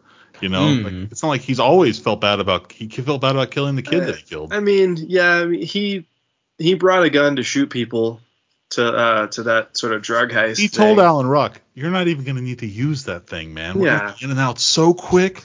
And he like that. They I both love that. shooting. When he claps like that, I was so good. It's amazing. Yeah, I mean that's like my last like note was, so Mick has grown because he doesn't stab and kill Pablo, and did Ali Sheedy's character Paco? What? Jesus Christ! Sorry, I have a student named Pablo. It's okay. Man, so they were real creative with these names. Mick O'Brien. Yeah, Mick Paco O'Brien Moreno. is a little bit of a. It's weird too because his name's O'Brien, and then when he introduces himself to Barry, he's like a Mick. And it's like, his name is Mick, though. It's like that line confused me for a second. I was like, oh, I see what we did. Yeah. But yeah, it's like, Barry Horowitz. Did Ali Sheedy's character need to be violently raped for Mick to grow and realize that killing someone else is bad? Because I feel like that's why Ali Sheedy was attacked. Like, this is like a classic, like, fridging. Yeah. To me, like, this is really just there so that it's there so we have a reason for Paco to go to juvie. Paco could have gone to juvie for fucking anything. He's like awful. He's constantly committing crimes. I will say that I go further than that. I agree the rape is completely unnecessary. I go further than that though and say there is literally you can't point to the thing that changes Mick's mind about killing him. Like, how does the rape change his mind about killing him? If anything, that would make him want to kill him more. Right. It's like, but that's the thing. Like, he had to get like so mad to like realize that like he can't do this or something. But then also it's like, actually he's really just motivated by wanting to get out early. Right. He's just like, I didn't kill him because I don't want more time on my sentence. Which is also insane too, because it's like, how did he not get more time on a sentence for beating the shit out of those two guys, or for beating the shit out of Paco? Like, there's no rules in this. Dude, I don't understand the point system at all. No. And like multiple times we're told about the points. Yeah.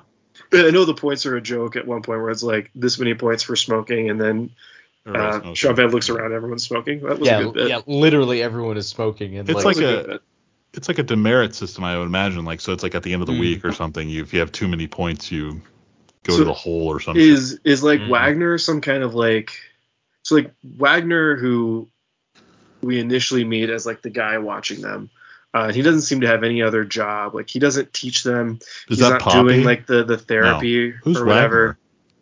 I think that's the dude with the brown hair and the mustache, right? Yeah, he's the guy who starts punching Horowitz when they escape. He's like, really? Like, right. Oh, yeah. Like, he's just like that other guy that works there. Okay, got it. But Wagner, like, you see Wagner kind of like looking at things and not reacting, not doing anything about things that we would consider, bad, of course. And I do wonder that, like, does he's like this, maybe him beating the shit out of those two guys is okay because, like, okay, these other two guys were clearly also like bad people, and now this is going to be like the new henchman or something. I don't fucking know. That's what I mean though too. It's I don't like, understand. Yeah, like we should explain a little bit while it's going on. Clancy Brown plays a character named Viking, and he and this other fellow named Tweety are the the two what do they call them? The guys who are running the show, but they're the barn boss, right? That's it, barn boss. So they assign all the job duties and so forth, and they're in charge of everything on the inmate level. Sorry, which is ridiculous. Of course, but then somehow Sean Penn, they're gonna come and assault him somehow, so he decides to take a pillowcase full of soda cans and beat the shit out of him, which is awesome and a completely appropriate reaction. And so because of that, he gets to be barn boss now. Like, who made that decision? And he's also like, I mean, that's like that's like the biggest like prison stereotype. First day, you find the biggest, meanest, ugliest guy, and you beat the Right. shit out of him. But that's to scare the other inmates. I'm saying who's giving him power in the prison? It's like, are the other inmates the ones deciding that, I or don't know. is I there mean, like Barry I just guess, tells I mean, him this because at this the is it. beginning, Viking and Tweety are taking roll of everybody, and they're talking. Mr. Daniels, all accounted for, Mr. Daniels. They're you know Yeah. working for him. So Yeah. it's like he must assign that, right? I don't. Right. Yeah. But like it has to be someone who has respect in the Sure, I mean that makes sense that you in would the pick somebody dorm. who has respect, but But it's yeah, and we of course never see Sean Penn doing any of that kind of stuff. We see him handing out jobs, but we don't see him reporting to right. to the adults. And it is so again, like this happens at a point where I'm still trying to figure out what this movie is, and it was really fascinating for this guy who doesn't want to be there and this kid who like is really anti-authority to just instantly happily become like a cog in the machine. He's just gonna like, oh, I get free cigarettes and time off my sentence. Fuck yeah, dude, let's do it. And that was bizarre because this is a movie that has real opportunity for social commentary, and almost at every point it's like, nah, that's and that's again, that's not okay. what this movie is. It doesn't have to be that movie. Well, it's funny, like Rick Rosenthal apparently was like, yeah, this is nice because it doesn't beat you over the head with the message. I would say I'd go further. There is no message. Yeah, there isn't one. Yeah, it's just it's an exploitation film, and there's I don't because think I mean, because like this movie is like it's so like maybe not like as it's not a bloody movie, but it's like a insanely violent movie. Like this is like like people talk about quote unquote ultra violence, and it's like in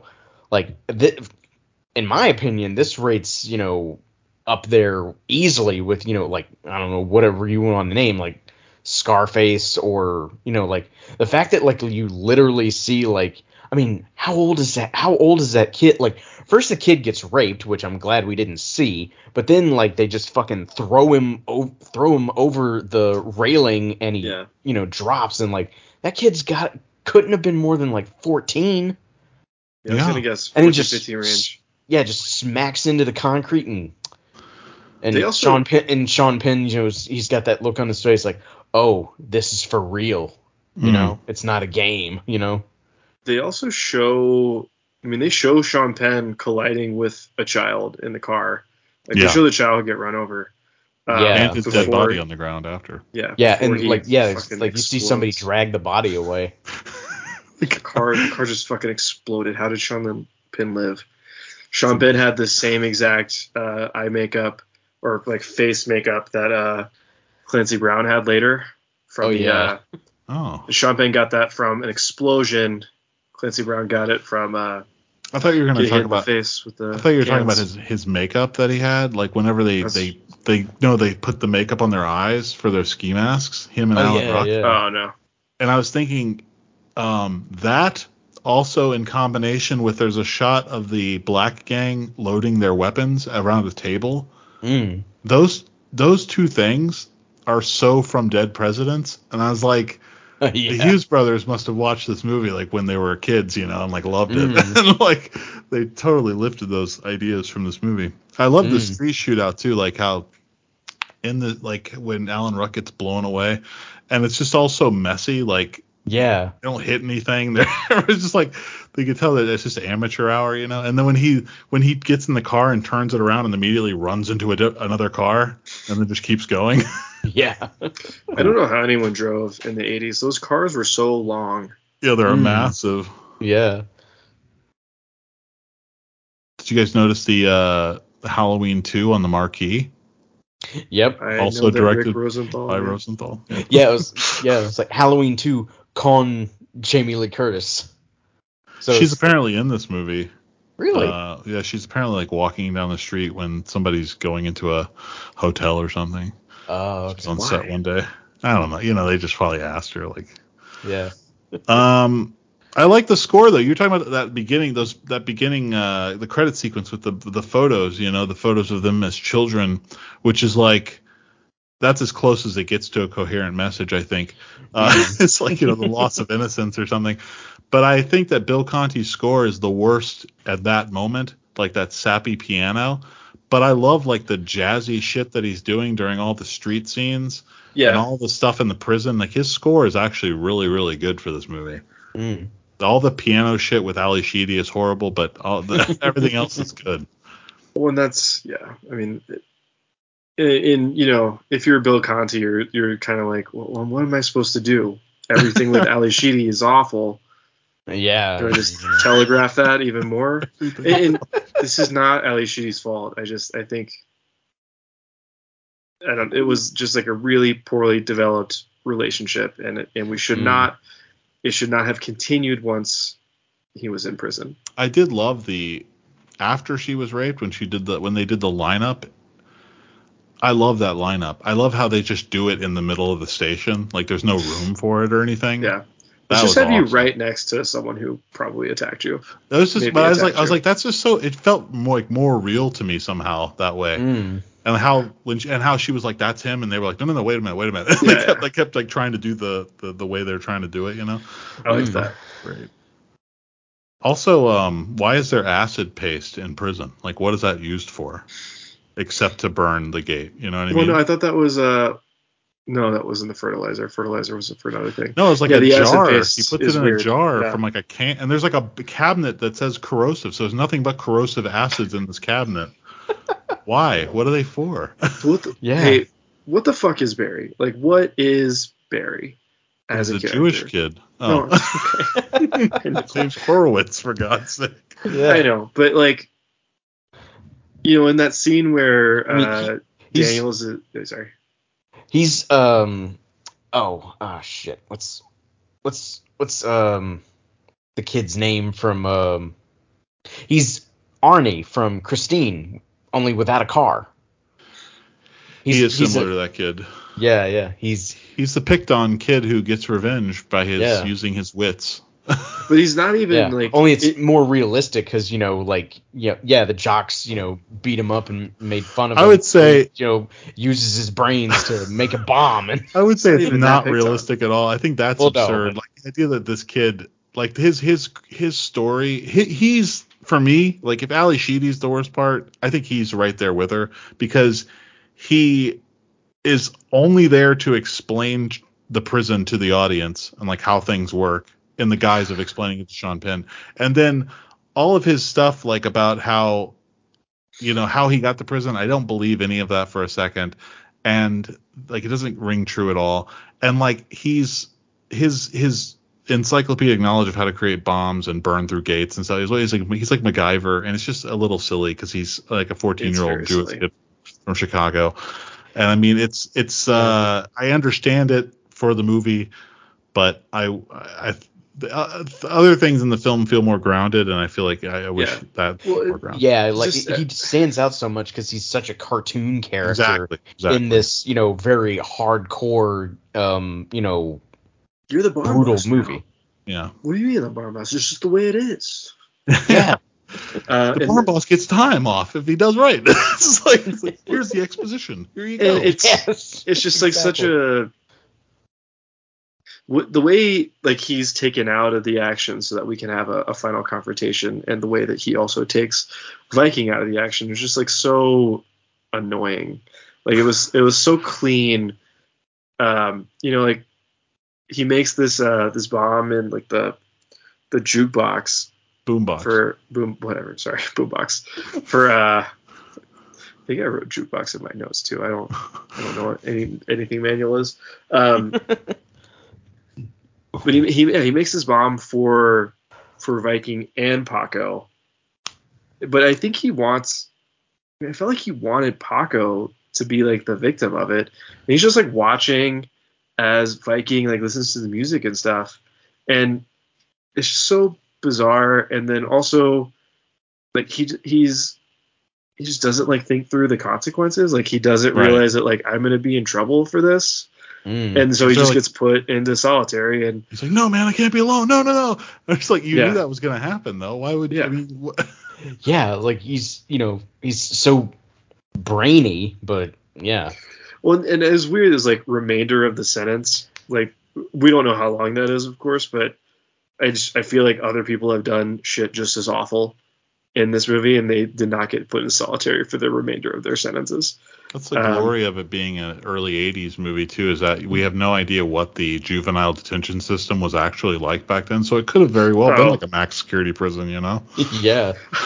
Oh my god.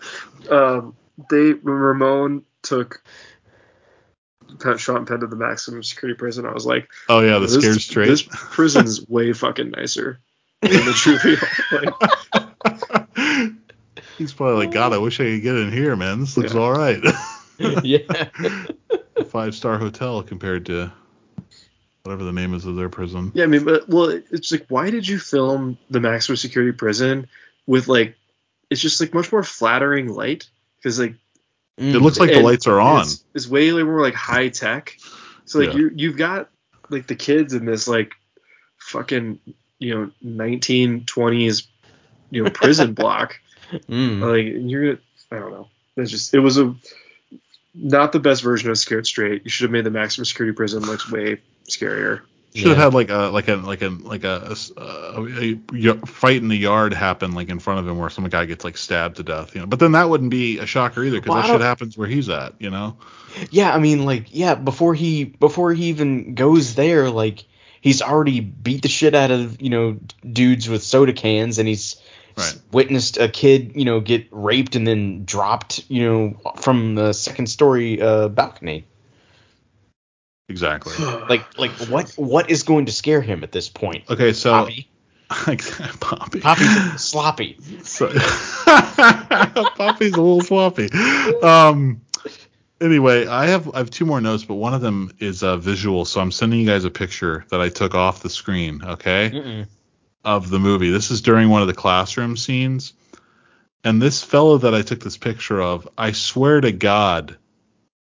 This is on your phone, by the way. I swear to God, this is James LaGrosse. Like, is that not James LaGrosse? Do you guys know who James LaGrosse is? I know the name, but I wouldn't be able to say if it's him or not. It's just like a friend of yours from high school or something? No, he's in Point Break. He's in an episode of Friends, actually. Like, he's just a character actor. He's been in a lot of stuff. He was in an episode of Girls. He's been in a ton of stuff, but I swear to God, this is him. Like, I was like, when it happened, I was like, oh my God, that's James LaGrosse. And that looks like that would be the age he was at that time. And I looked it up, and his first movie was in '84. So it's not him, but I'm like, that's gotta be him. That's like the spitting image. It drove me nuts, dude. I paused the movie for like 20 minutes researching. It was crazy. Well, LaGrosse has blue eyes, and this kid has brown eyes. Fuck off. You can't really tell what his eye color is. It's all desaturated and weird looking in this picture. I'm going to stand by it. I think it's secretly James LaGrosse. Also, the other thing is that whenever they're doing the drug deal at the very beginning, Esai Morales is like trying to sell the pills to, or he's like trying to set up the sale for the pills. For some reason, they have to meet twice to do this with the black character, and then the gang shows up in the alley. You guys remember this? Yeah. And then he's like, you pull any shit like this on Saturday and we're going to have a problem, which is ridiculous because it's like they just tried to kill It's already a problem. Yeah, they already did it. Like, why would you're still going to deal with them? But anyways, that's not my big problem with it, though. But it's not a problem at all, actually. When they walk away, he's like, I'm not fucking with you, man. Come Saturday, come correct with the money, blah, blah, blah. And the guy says, bet. And then they run away. Like, bet. Like, kids say bet. Yeah. Now. And I could have sworn that was like a 21st century expression. Everything is cyclical, That's crazy, though, man. I was blown away. I was like, that kid just said bet. This is 1983. Like, I didn't even think about it. I have kids that say bet now. Like, I thought that was a now thing. They're all saying bet now. Yeah, it's weird, right? Which is probably why I was just like, why wouldn't he say bet in 1983? Yeah, it was just very. It really. No, 3. It really took me out of it, though. for a second. I was like, that's really strange. You just said bet. Anyways, I think we have talked about Sean Penn's performance. I mean, do you guys think he's good in this? No. No? I mean, I think he's fine. I don't know if this is the best thing I've ever seen him in. Well, I think it gets better. Like throughout I hated him in the beginning. Like I initially wrote Penn is such an immediately annoying presence. And that probably just had to do with like there's such a ridiculousness to like the crime shenanigans that are going on. But I ended up mostly with him by the end. And I think my hesitation to embrace this performance has a lot to do with the character itself, because I don't really understand what the character is supposed to be. The superintendent tells Sean Penn, like, you're supposed to be some kind of example. And when he said that, I was like, why? Yeah, I heard that. Because he beat up the goons. It's like, why is he supposed to, who told him that? He's supposed to be an leadership example. qualities has he shown? Right. What like good human qualities has he shown? Like, I don't get that at all. So I do, but in terms of just like his delivery of emotions and his delivery of lines, I think all of that is fine. Yeah, I agree. I think he's passable in the movie for sure. I think he's obvious. It's like obvious. You can see there's like a spark of talent there. Like the kid's got talent. Like if you were watching this in 1983, you'd be like, okay, this guy's probably going to be pretty big. Like he's got a screen presence and he can act.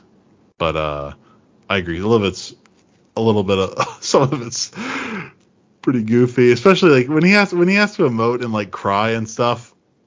I don't know. He gets that weird cry face going. It's strange. Well, and it's like him crying at Ali Sheedy's apartment when he's escaped was bad. I didn't necessarily like hate him crying as he walks away from the duel with Paco. Mm-hmm. I didn't think that was as bad, even though it's like. No, I agree. That's not as bad. That's not as bad because it feels more restrained. But how do you guys feel about them spitting on everybody when they walk in? Apparently, it's real spit. He encouraged them to spit on him. Ew. Of course he did. Because he's like he's so method, And then apparently he like checked into hotels under the name Mick O'Brien. Making this movie. and then Isai Morales does it like the next day. Yeah. And everyone's spitting at him. He's like, what the fuck is going on? Right. He's all mad about it. Yeah. Not into this. All right. That's pretty much it. That's all. I don't have any more notes or anything. I will say it's a little silly that he beats these guys so hard with this pillowcase full of soda, but the cans don't pop.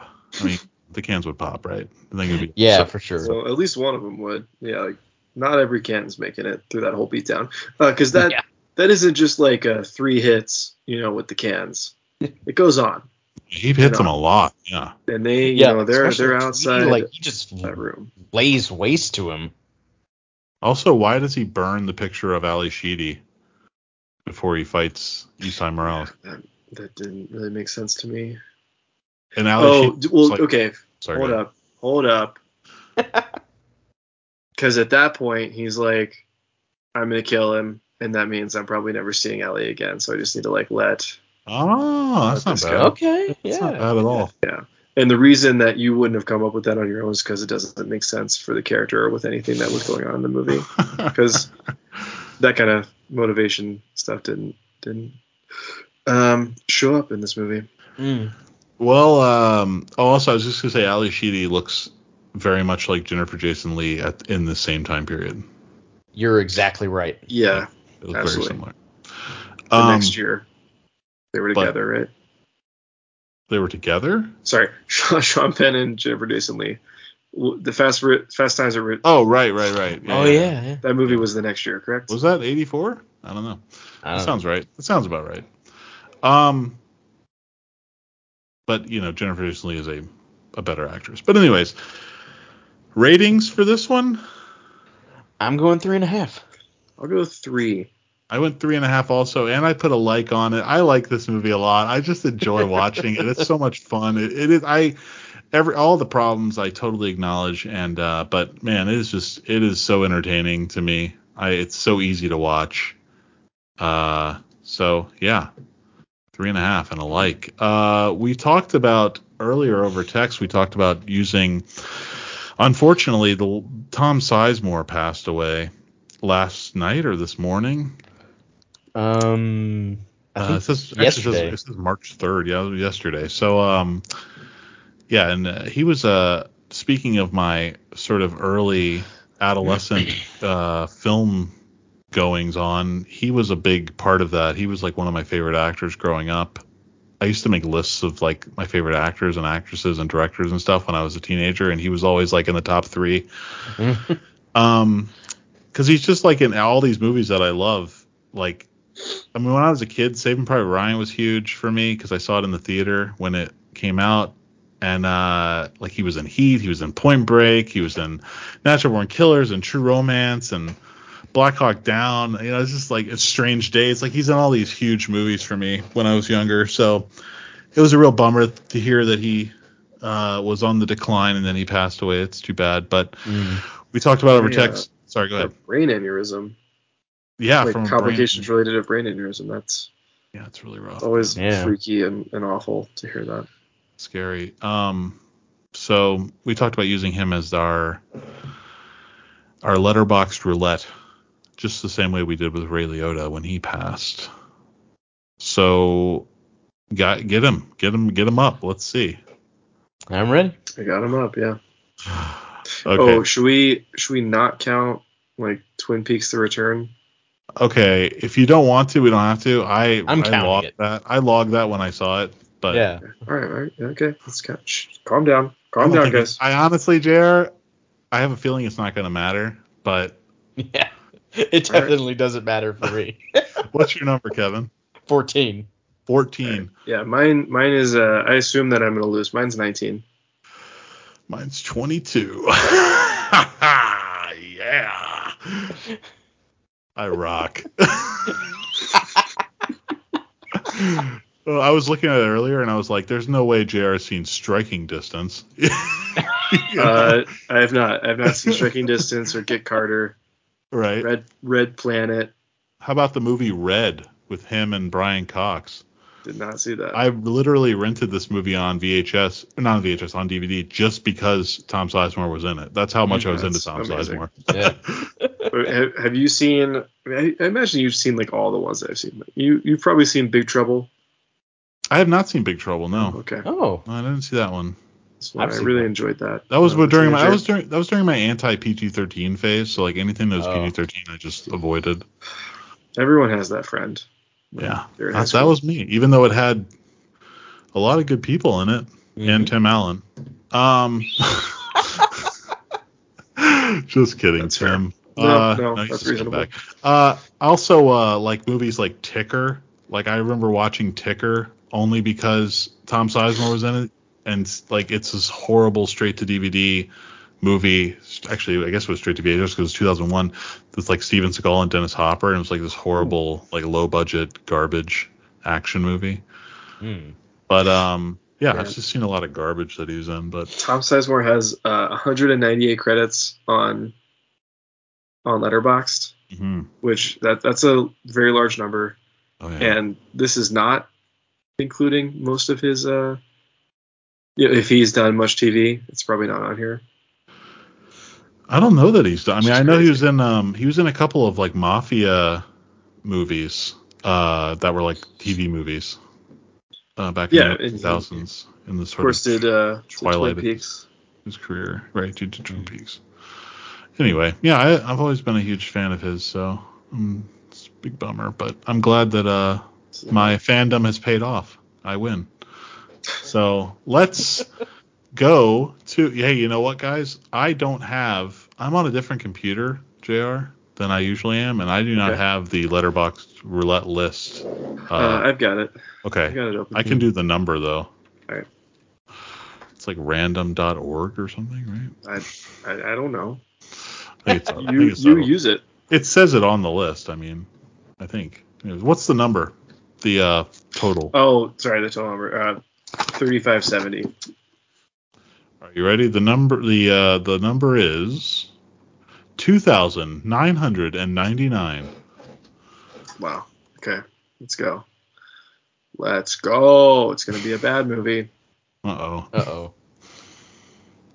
We can always roll it again. This is taking its Only if it's over time. 2 hours. We're not going to roll it again if it's not. I'm just kidding. Oh God. Okay. Can you find it already? What's going on? My computer works perfectly fine until I have to search through this list every single time. That's too bad. I wish I had it saved or something. I don't have. I'm on the page. I'm there. I'm just waiting for the poster to load, so I can see what the fuck it is. What is it called? Crossing Cannons? Yeah. Yeah, I got it. Okay, I just found it actually. The list itself. This is great. Enemies: A Love Story. Bookmark this shit. Enemies: A Love Story? I don't know. Yeah. Do we know what Enemies: A Love Story is? No. Looks like some 80s trash. But with real stars. It's on your watch list, JR. Uh-oh. It's on your watch list? Oh, it's a Mazursky film. That's why. Yeah. Right. Angelica Houston, Lena Olin. Down. Elia Baskin. You guys have fun with this one. Less than 2 hours. Ron Silver. A ghostwriter finds himself romantically involved with his current wife, a married woman, and his long-vanished wife. Okay. So, all right.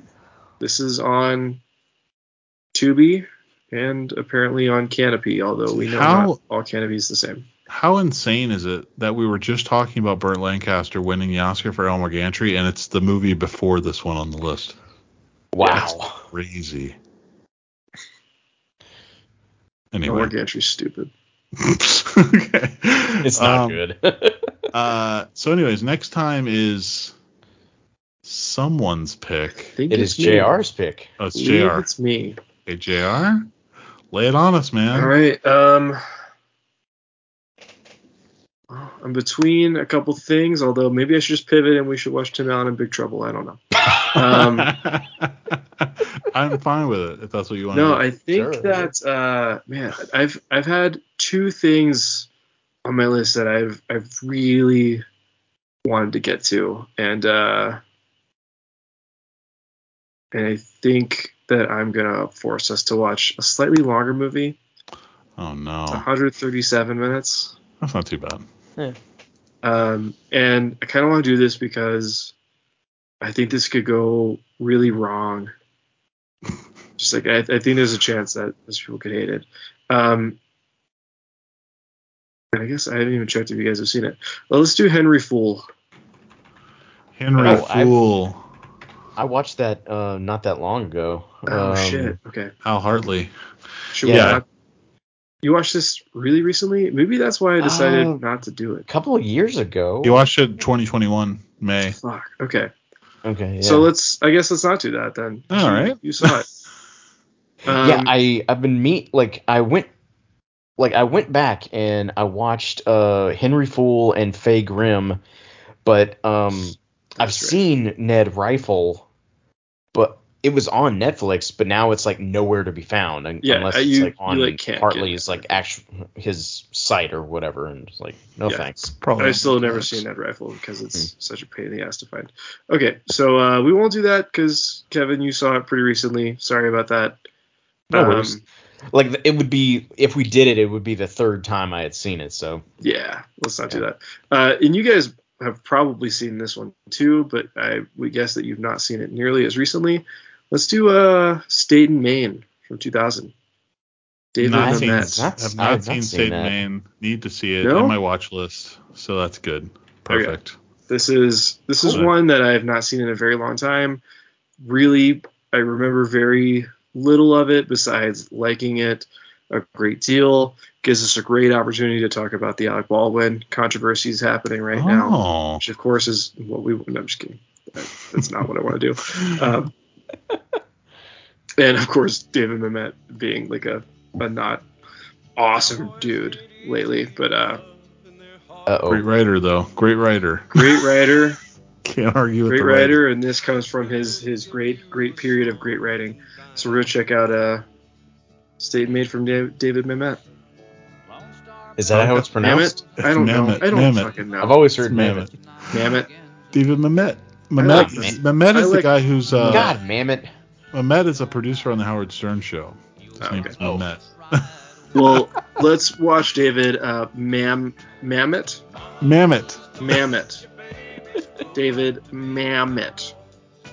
Yeah. Great. Father of Zosha Mamet. Sure. She's on Girls, right? Yeah, she's in Girls. That's our third Girls reference for this episode. A show that one of us liked and watched all of, probably. Yeah, I did. I watched all of it. I enjoyed most of it. I watched 2 seasons and also enjoyed what I saw, but did not continue. Hey, those first 2 seasons are the best ones. So, all right. So next time we're gonna be watching State and Maine, and until then, thanks so much for listening. Visit our website, filmmacpodcast.com. You can email us, but nobody ever does, so I won't even give out the email address anymore. Deal with it. And All right, you tell them. like and subscribe, I guess. As they say in the YouTube world, like and subscribe, even though we're not on YouTube. But wherever you listen to your podcasts at. Until next time, thanks for listening. Bye. Mama, don't let your babies grow up to be cowboys. Don't let them pick guitars and drive them old trucks. Let them be doctors and lawyers and such. Mama, don't let your babies grow